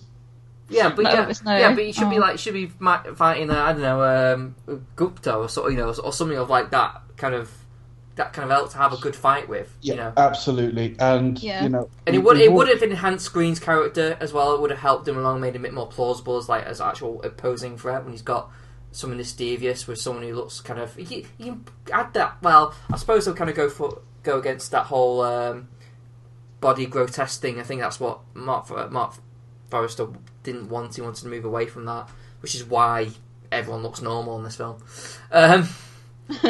But nobody really has. He hasn't got like a weeping eye, or he hasn't got like, I don't know. He's not bald. He hasn't got a massive scar or anything like that. We don't need that. Yeah. We don't need that. But we don't really see plausible threat, and he doesn't actually have that much dialogue either. No, he doesn't. Comparatively. So I do find him quite creepy, though. It is quite kind of like almost lizard-like, quite slimy. He's a little bit oily, and he's very open-neck shirt. He's just missing a medallion. A 70s tash. Yeah. Yeah, I like... he's probably the least memorable Bond villain, I reckon. I liked how he does give what's his name? Crap. I'll find out now. Sorry. Medrano. Yeah. When he's talking to Medrano, and he's basically saying like, well, you don't have to sign it. You can shoot me, and you can not sign it. Shoot me, and have a good night's sleep. Or or if you do believe me, there'll be a guy. You'll find yourself waking up with your balls in your mouth, with your suitor standing over you. That kind of like quietly demeaning threat, which basically means, yeah, okay, don't change anything. You can kill me, but at the end of the day, we're more powerful than you. That kind of thing. That is kind of memorable for me about him. Definitely. It's quite seedy and very underhanded. I mean, he hasn't got the physical threat to him, and he's kind of like he's quite weak in that kind of stuff. He doesn't know like how to fight. in that respect. I mean, they tried to play with it, fair enough, how, like, well, the challenge here is Bond is fighting someone who doesn't know how to fight, so he's very, like, all over. What does he do? You know, 'cause you can't predict his next movement. Back in the 70s, just sort of off the point, but it's related, there was a serious discussions going on about Muhammad Ali, who was world heavyweight champion at the time, fighting Wilt Chamberlain for the world heavyweight title. Wilt Chamberlain being an extremely tall, legendary basketball player who'd never had a fight in his life. And they very nearly got, I think it was Customato to train Wilt Chamberlain, and it was very close to happening. And the argument that the trainer made to him was, you've got footage of you've got video of every fight he's ever had. He's got nothing on you at all, and he doesn't know anything you're going to do. People where there's unpredictability and sometimes a little bit less technique can almost be like more dangerous. So I get the concept, but that's us sat like chatting about like a conversation from 40 years ago. In reality, if you want to sell me there's a threat, don't serve up a guy who clearly can't fight. That's just stupid. No. Yeah, I mean, he does give it a good go, but it doesn't help the fact that he's wielding an axe like a big girl going, ah, ah, ah. Yeah, you get him screaming, can't you? It's not very nice. Yeah. It's also a bit presumptuous when he hears the gunshot from Camille, that he goes, "You just lost another one," as if to say, well, as he, I guess in the plot he's just, saying it just on the off chance he might be right, but it's a bit presumptuous for him to say that. It's just a bit like an odd thing. Like Bond's literally pulling him up by his hair. It's very scrappy. Yeah. I mean, I wouldn't mind it if it was like a short fight, if it was fairly short in length, because at least then it'll be more plausible and it'd be like, okay, well, he tried to get his ass kicked, but. Yeah. I guess, okay, whatever. It should have been a big heavy bad. He should have been fighting, but hey. I think a lot of this as well is it's centered around Camille's story. So he's outside explaining to Camille about shooting and all the rest of it. And I don't know if I'm being heartless or not here, but I said it earlier in the series. Problem is I couldn't give two shits about Camille's story. I've never cared. I'm not that interested at all. This more than almost any other Bond film needs to be exclusively Bond's story. It is all about him trying to find some either retribution or peace or whatever after Vesper. So we get introduced to this woman who's got some story about her family and whatever, and who cares? I don't care at all. And it does damage the end of this film because it's, at the same time he's having a fight, so is she, and I couldn't give a shit. He's fighting someone who can't fight, and she's fighting in a fight I don't care about. But they both win. Hooray. And he celebrates by not shagging her. He gets a little bit of a peck on the lips, but that's about it. Wow, God Almighty, he must have been tugging my plane home. I mean, they kept talk about Camille coming back though. There was like, I was hoping she might come back. I don't know. They just do this randomly, don't they? Every third Bond film, they just go, like Jinx was going to come back, or we really want her back because it brings back Michael Madsen. Yeah, and can advertise Camel cigarettes or something. There's one film I don't want to see. It's just they've only had. I'm trying to think who a spin-off would have worked with. Wei Lin. I can't think of any others. I'd love to see a Wei Lin movie. That'd be pretty cool. I was thinking about that. About a cameo in as well, a written cameo that she might have had in Die Another Day. And I'm thinking that how much that would have even damaged the film even more if Wei Lin turns up. You think, well, why can't she just stick around and be the Bond girl? When you get left. But yeah, because he had massive chemistry with her. Well, I don't know what it is about Pierce Brosnan because he's a really charismatic guy, but no fucking chemistry with anybody. It's just I didn't care. I'm kind of happy enough he didn't shag her because I got fed up with women being served up as prizes. But at the same time, if he's not going to shag her, what the fuck's she doing here? She's got some story we couldn't give a shit about anyway. I would imagine most viewers feel the same way about that, although some may disagree. That's fine. But it's not that interesting, and it's like, well, don't bother then. At least in concept, the idea of the fact that you have a Bond girl who, is there for the purpose of the story, albeit Is maybe she supposed? Is it meant to be she's on a parallel journey? Similar. I think they're there to kind of like. I think the idea is they're meant to help each other with their emotional issues.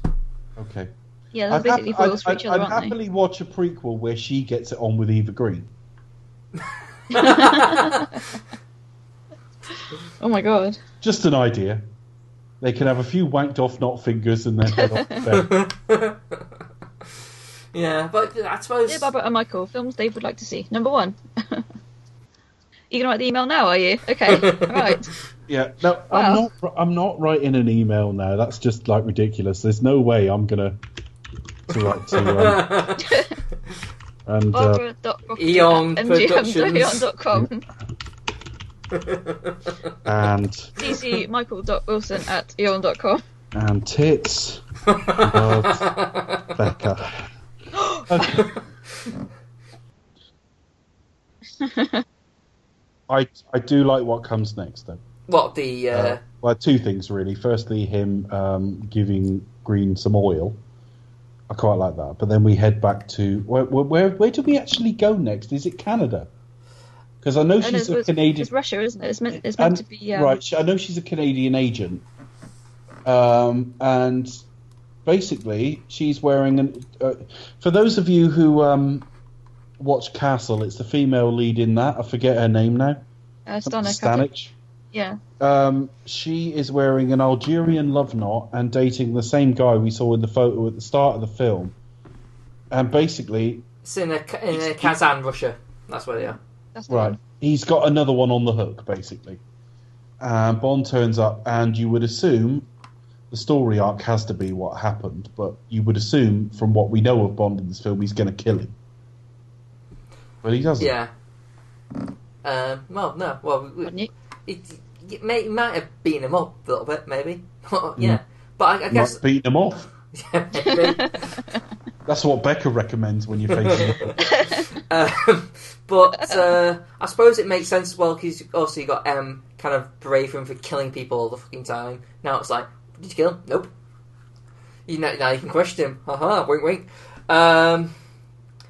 This is why I reckon it's all about Camille, really, because I mean, you want Bond to go on this mission. Bond's getting revenge not for Vesper, but for the people who tried to kill M, pretty much. So it's all about that's his revenge mission, and that's why this film is much more focused on Camille rather than Bond. Because all the way through, what's his name, Mathis, is like, oh, she loved you, she died for you, she did everything for you, you have to forgive her, and Bond's just like, nah, screw that. And at the end, he doesn't even kill Yusuf. So that's why, for me, it's all about her rather than it. Her arc is much more important than his. I'm not convinced. I'm really not convinced. No, fair enough. The whole thing was. I mean, I'm not saying you're wrong, Becca. I'm just not convinced. I just think the whole story. I would kind of say the same sort of thing. That's how I see it. But the way the story's laid out and put together, because of the strike, all the problems they have, it just doesn't come across as very effective. That's all, to be honest. The whole film is about Bond having to sort of deal with emotion. It's basically Data's emotion chip from fucking Star Trek Generations. The whole point of this film is you have to integrate personal pain into real life and learn to get on with it. And it cannot affect the way you deal with things. And by the end, he's got there. He's got there by sparing the guy. But we're supposed to care like Medrano raped some of this woman's family. Well, maybe you do. I mean, maybe some people do. I mean, there must be some people who do. But I was very, very interested in Bond's journey. And I think, whereas in Casino Royale and in Skyfall to a degree, there's an economy of dialogue that really helps Daniel Craig's character because it's no nonsense. In this film, he needed to say a bit more. So after the skydive, where she's telling her story, which doesn't interest me in the slightest, she says, "Have you caught the people who did this yet?" And he just says, "No." And I think, well, that's fine, but talk to us a bit more. What is it you are going through here? What is it you're struggling to deal with exactly? I just find that Tell us your problems. I get the feeling that he's trying to hunt like the head of Quantum, which, as it turns out in Spectre, is adopted brother. yeah. Ridiculous. You think? I literally watched that today and I thought, is that where they were going? Thinking, the back of my mind, we need to tie that up with that thing in Quantum. So yeah, and yeah, Such a letdown, isn't it? it is. Yeah. And the other thing, and I think I said this before, I think I said this on Pick a Flick actually when we appeared on there, that when he has Dominic Green, and Dominic says to him, "I've told you everything you've asked of me about Quantum." We needed one of two things to happen. We either needed To know. we needed more detail on that in this film. So we needed to hear him say something, or Bond to later tell M something, or us to get something of what that was he told him. Or, given they probably didn't know, the writers and the producers at this point, what that was going to be, it needed to be returned to.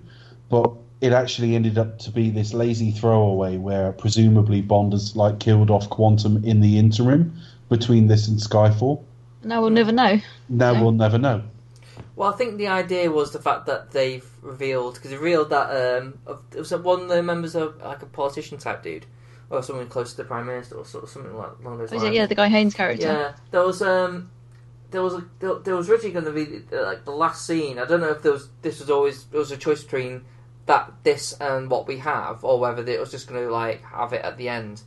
But it was going to be a scene with that guy and Mr. White and Bond coming in and killing them, and that'll do whole. There is a deleted scene. The whole gun barrel, yeah. which I'll be quite interested in seeing, but they haven't released it, which annoyingly they haven't released. Well, they won't now because Mr. White was still alive in Spectre.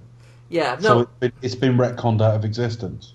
No, but but on a DVD or something, I'm surprised they haven't brought out the special edition of Quantum of Solace and given us the deleted scenes like they did with Casino Royale, which is kind of annoying. I'm really interested to see stuff got deleted out. Shame.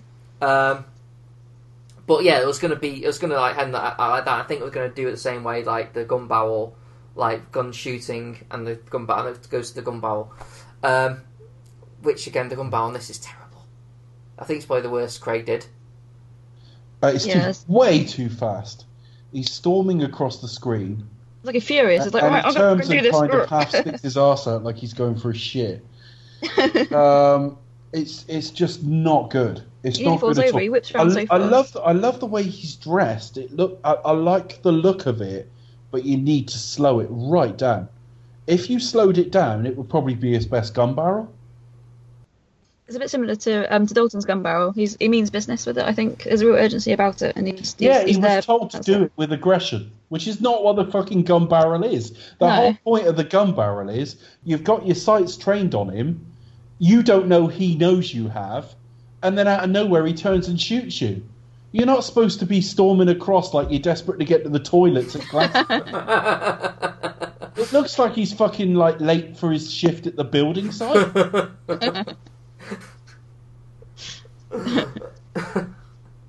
He's gonna walk angrily rather he does. than run. He's just storming across, going right, let's get this fucking out of the way and done with. Done. Right, see you later. Yeah, he's impatient. He's right, do it now. See ya. Bye.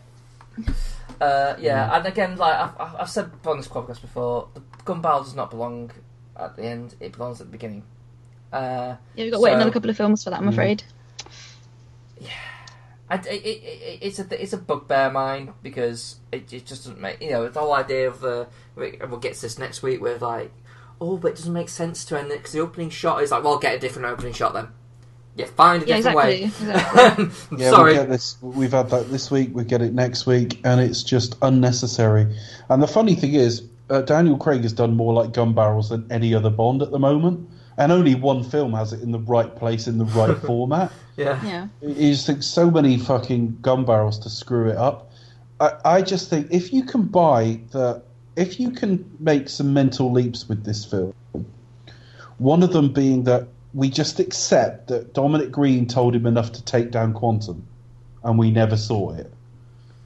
That in particular, then you can kind of buy that this is at the end of the story. But it doesn't quite fit. And I'm kind of with Chris.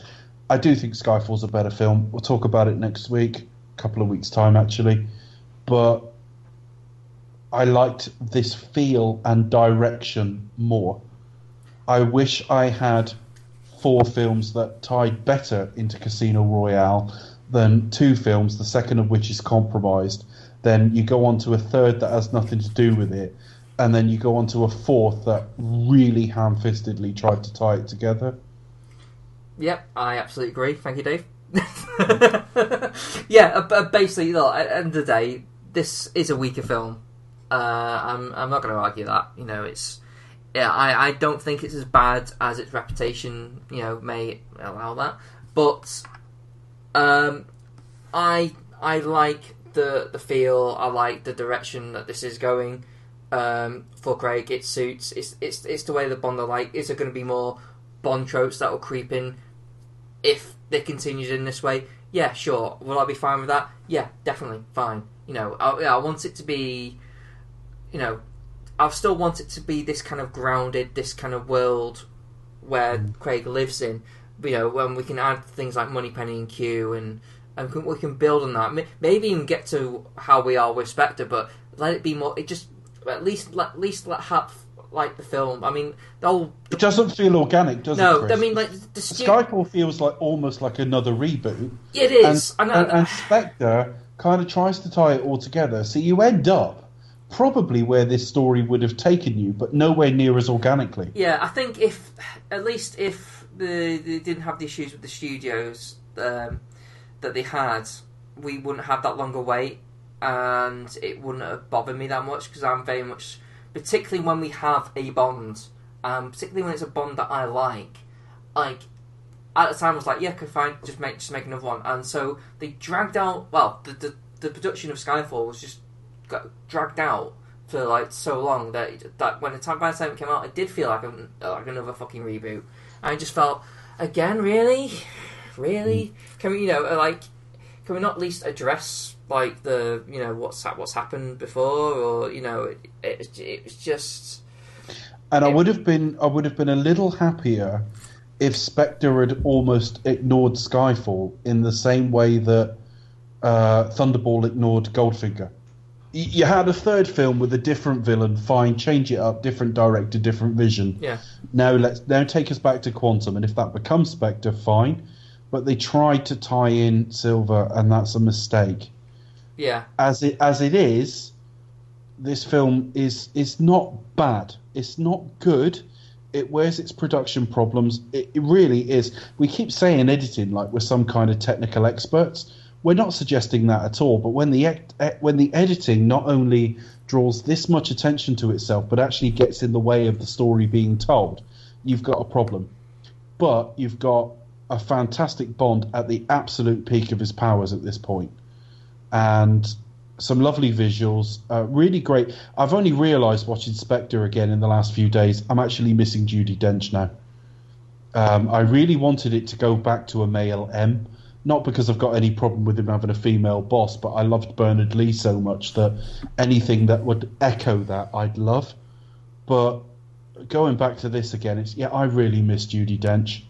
Well, the problem you have is Spectre wasn't that good, so, you know, it kind of almost by association kind of waste Ray. I still think Ray Fiennes is a good M, a good choice.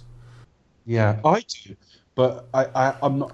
I was kind of sold on first viewing. It's funny, Chris. I'm slowly coming to your way of thinking. Be interested when we get to Spectre, because I know there are people out there on the internet have misunderstood what we've had to say about it, and I will explain that when we get there. But there's no doubt I'm coming in your direction, because you started off saying you weren't that impressed by his performance, and I was like, well, where? And I'll watch it again now, and I'm like, yeah, I really miss Judi Dench. Yeah, I think probably Judi Dench is probably up there with, should we say, with Bernard Lee, really. You know, as and you know, again, it's like a little nod of like, yeah, I'm a hard ass, but yeah, I kind of care as well. That kind of like makes it more meaningful, more empowering. You know, the whole like chewing Bond a new one, but then a little bit like come back alive, or that kind of, or little like, or stuff the CIA. I don't care. He's my fucking agent. You know, I trust him, more than whatever. It just feels like a bit of a hole at the centre of that film. Yeah. But then maybe the problem is you've got him arguing his own existence, and he's barely been there enough time to establish himself. But yeah, in terms of this film, you've got a very good central performance. I think the equal of Casino Royale as a performance. M's great in it. Really nice to be introduced to Tanner. I've liked Rory Kinnear in the role ever since. And take some editing out of it and take another pass or two at the script, you could have had actually a really great Bond film. What you've got, I think, is sort of a slightly failed experiment, but it's not terrible. It's nowhere near as bad as it seemed to me opening night 2008. Yeah, I've got a feeling this will, at least for me, this will. Oh, this does grow on rewatches. It has grown on rewatches. However, I don't think Spectre will. I mean, I've not watched it since cinema, but I've got the feeling that that's just gonna decline in expectations to how everyone else feels. But there you go. Becca, what are your final thoughts? We pretty much said it all, really. It's kind of it was a grower. I mean, sort of coming out of it, I was like, don't know about that.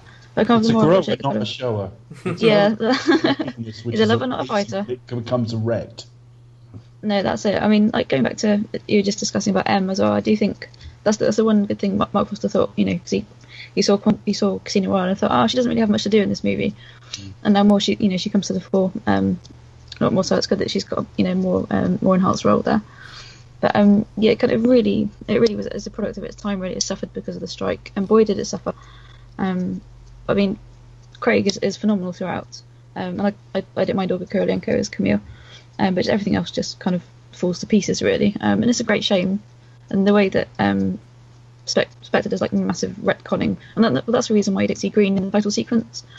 It just completely gloss over this film, forgets about it entirely. It's a great shame really, but hey ho, just means we've got Skyfall to look forward to.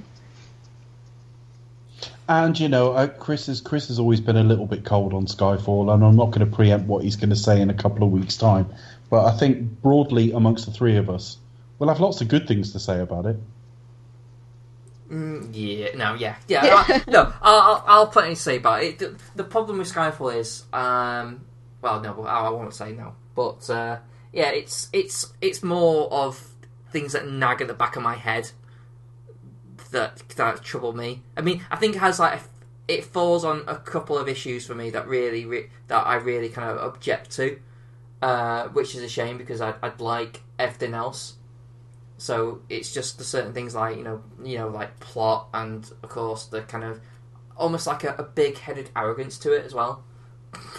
It's a weird thing to say about a Bond film, but it is essentially has a bit of a we want a small indie kitchen sink Bond film. Well, it's a bit like Looking for Eric, where he just leans over his sink and looks depressed.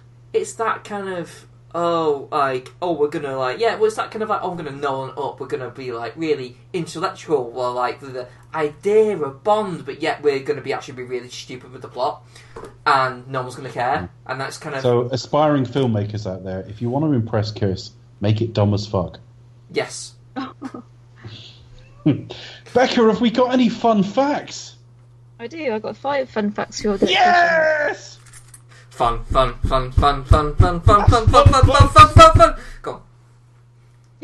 I'm prepared to be. You should have given more warning though, because our listeners haven't started stroking.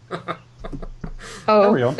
Do I have to wait or? Oh no, they can pause it while they get themselves ready. Prepare for funnage.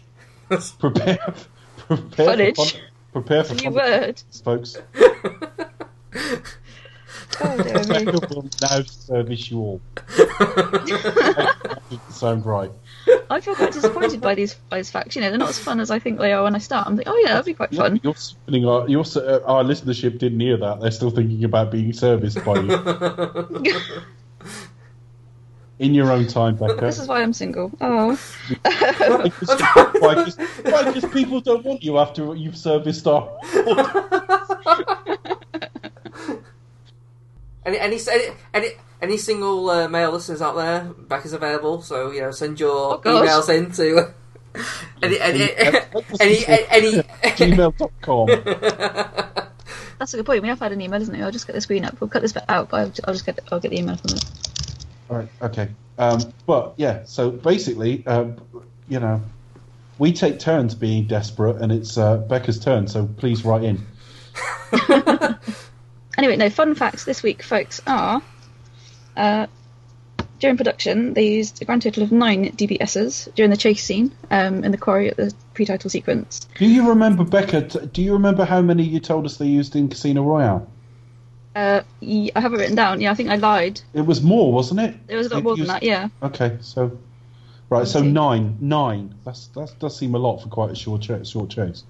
But they were constantly being refitted and reused throughout that sequence. Right. And they managed to wreck a total of 14 cars. Anyway, this movie is all about the action. Is that your second fact? No, I've got more.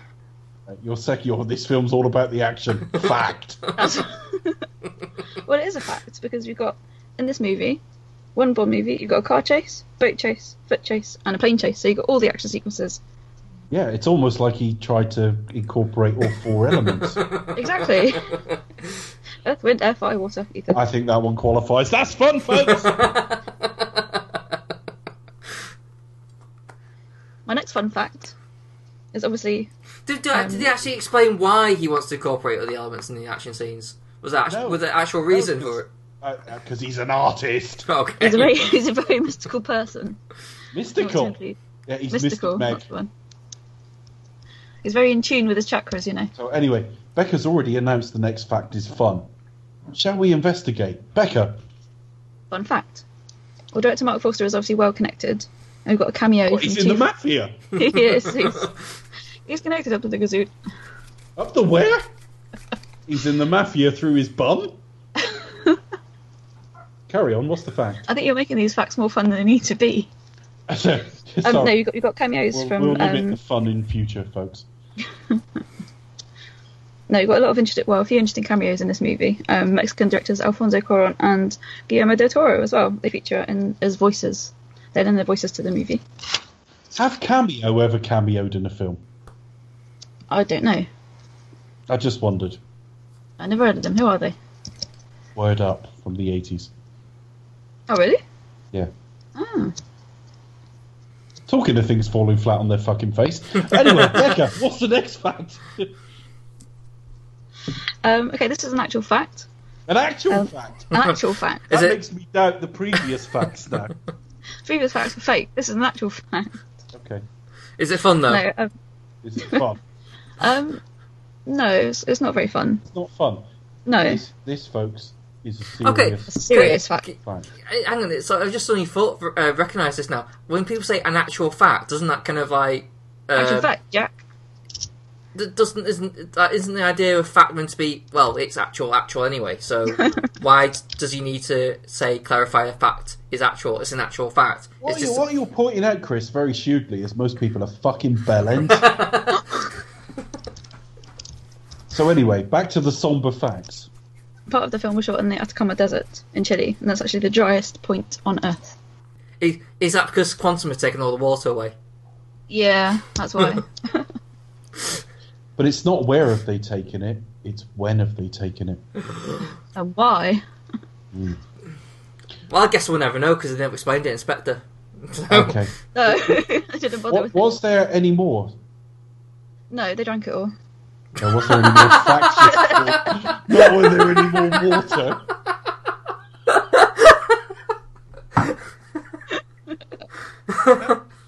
Are there any more? No, they drank all of it. Fucking hell. That's fun, folks. That's fun, folks!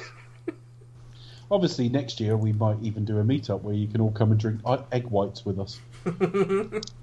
Anyway, were there any more facts, Becca? No, that's it for now. But we did get an email this week, folks. We did, and it asks a question of us. Oh, it does. So it's from James Jarman. Hello, James. He says, "Hi, Chris, Becca, and Dave. I've got a suggestion for the topic when you rank the Bond movies in your upcoming podcast. I think it would be cool to hear what your favourite Bond posters are. I think there have been some truly great posters in the past, from Connery to Moore's era. Can I just say before you go any further with that, Becca, James, you have a really fucking bizarre attitude of what's cool. But anyway, carry on. I think he's onto something, you know. But he thinks we're cool sitting talking about posters. But anyway, James goes on to say, unfortunately, from License to Kill onwards, they are just boring Photoshop posters without the imagination or flair of the originals. I think my personal favourite is the Moonraker teaser poster with Bond in his tux and spacesuit flying over the Earth. Yeah. As pictured in the email, but you can't see that. But anyway, I've seen the email, and with respect, James, that's bollocks. You're wrong. Well, like, take for example the Star Wars movie, Force Awakens, that came out. That poster was very much in the style of the traditional, like, hand-drawn posters of the sort of 70s and 80s. And I think I'm with James in this one. I much prefer the kind of like the more artistic posters rather than just the CGI mashups of what we get today. Like hand-drawn pictures of Roger Moore. Well, I mean, for my part, I think they actually came out of the gate with some of the best ones. I really like Dr. No. I like From Russia with Love much more. The landscape. I've got that one hanging on my wall in my room. That's fantastic. So that's probably my favourite, the From Russia with Love one. Although I like Thunderballs as well. Both of them, actually. The one where he's kind of on the rocket, and also the one where he's sort of on his knees with the harpoon. I really also like, of the later ones, I kind of like For Your Eyes Only, just the idea of him firing his gun in completely the wrong direction, but it is Roger Moore, through the woman's legs. But I also really like The Living Daylights. So I think they're my favourite few. Okay, I'm just having a look now, so Becky, you might as well answer. James, if you're listening, come back to us and tell Well, us he's written to the podcast. I would hope he's fucking listening to it. I'm not going to do a separate fucking email to him. He can't be asked to listen to the fucking thing. Okay. Hello, Chris. I have an answer. What my least favourite poster is. That's Skyfall. I think that's kind of lazy. Staying on his I think back. Spectre was quite lazy, actually. The one sheet of literally the teaser poster of just Daniel Craig standing there. That Yeah. was very boring. Yeah. I absolutely agree. That is just like, meh.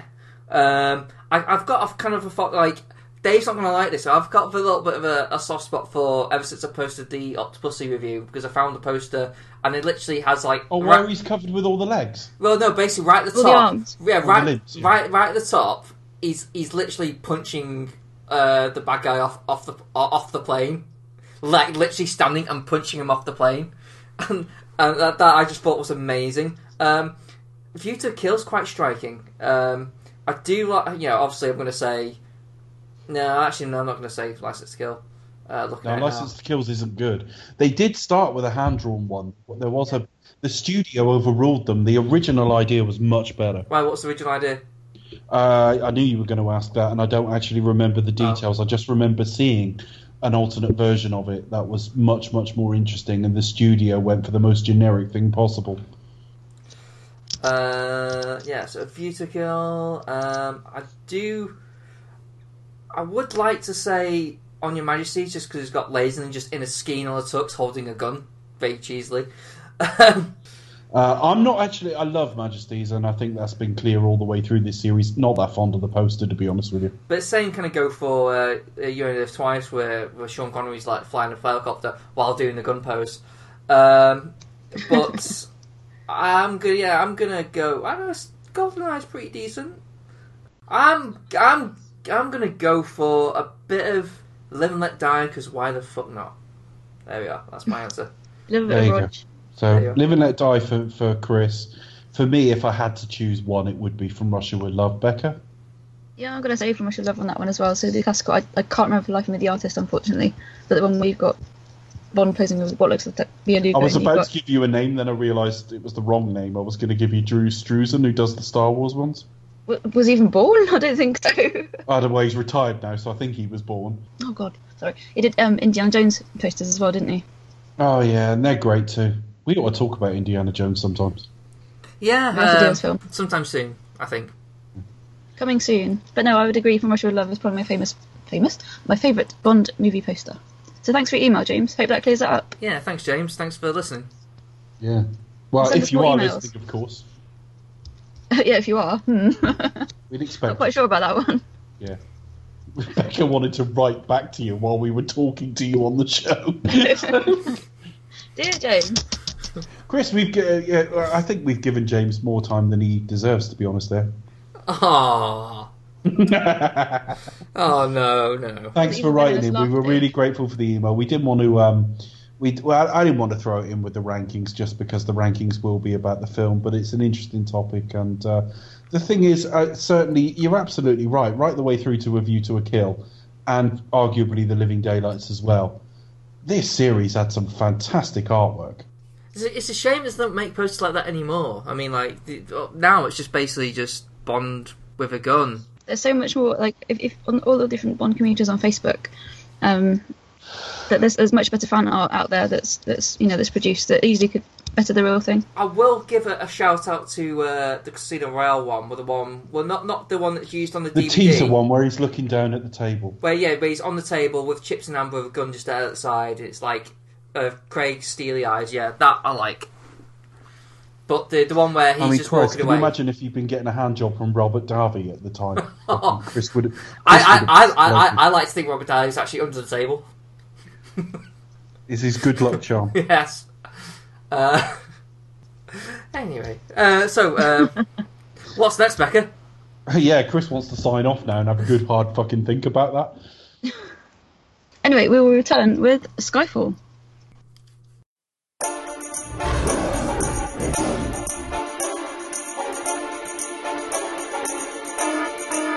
He's got a gun and great big man tits. He's got your ears and tiny trunks. Dame Judi Dench is furious with him. He's gone completely out to lunch. The quantum of solace. I don't know what that means. What does it mean? He's having flashbacks in black and white. No more raised eyebrows, no more quips.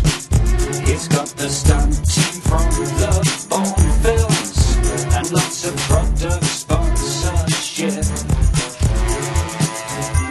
The Phantom of Qualis. Did I get it confused? I got it mixed up. He's nearly dead, no really nearly. It's much more gritty than before.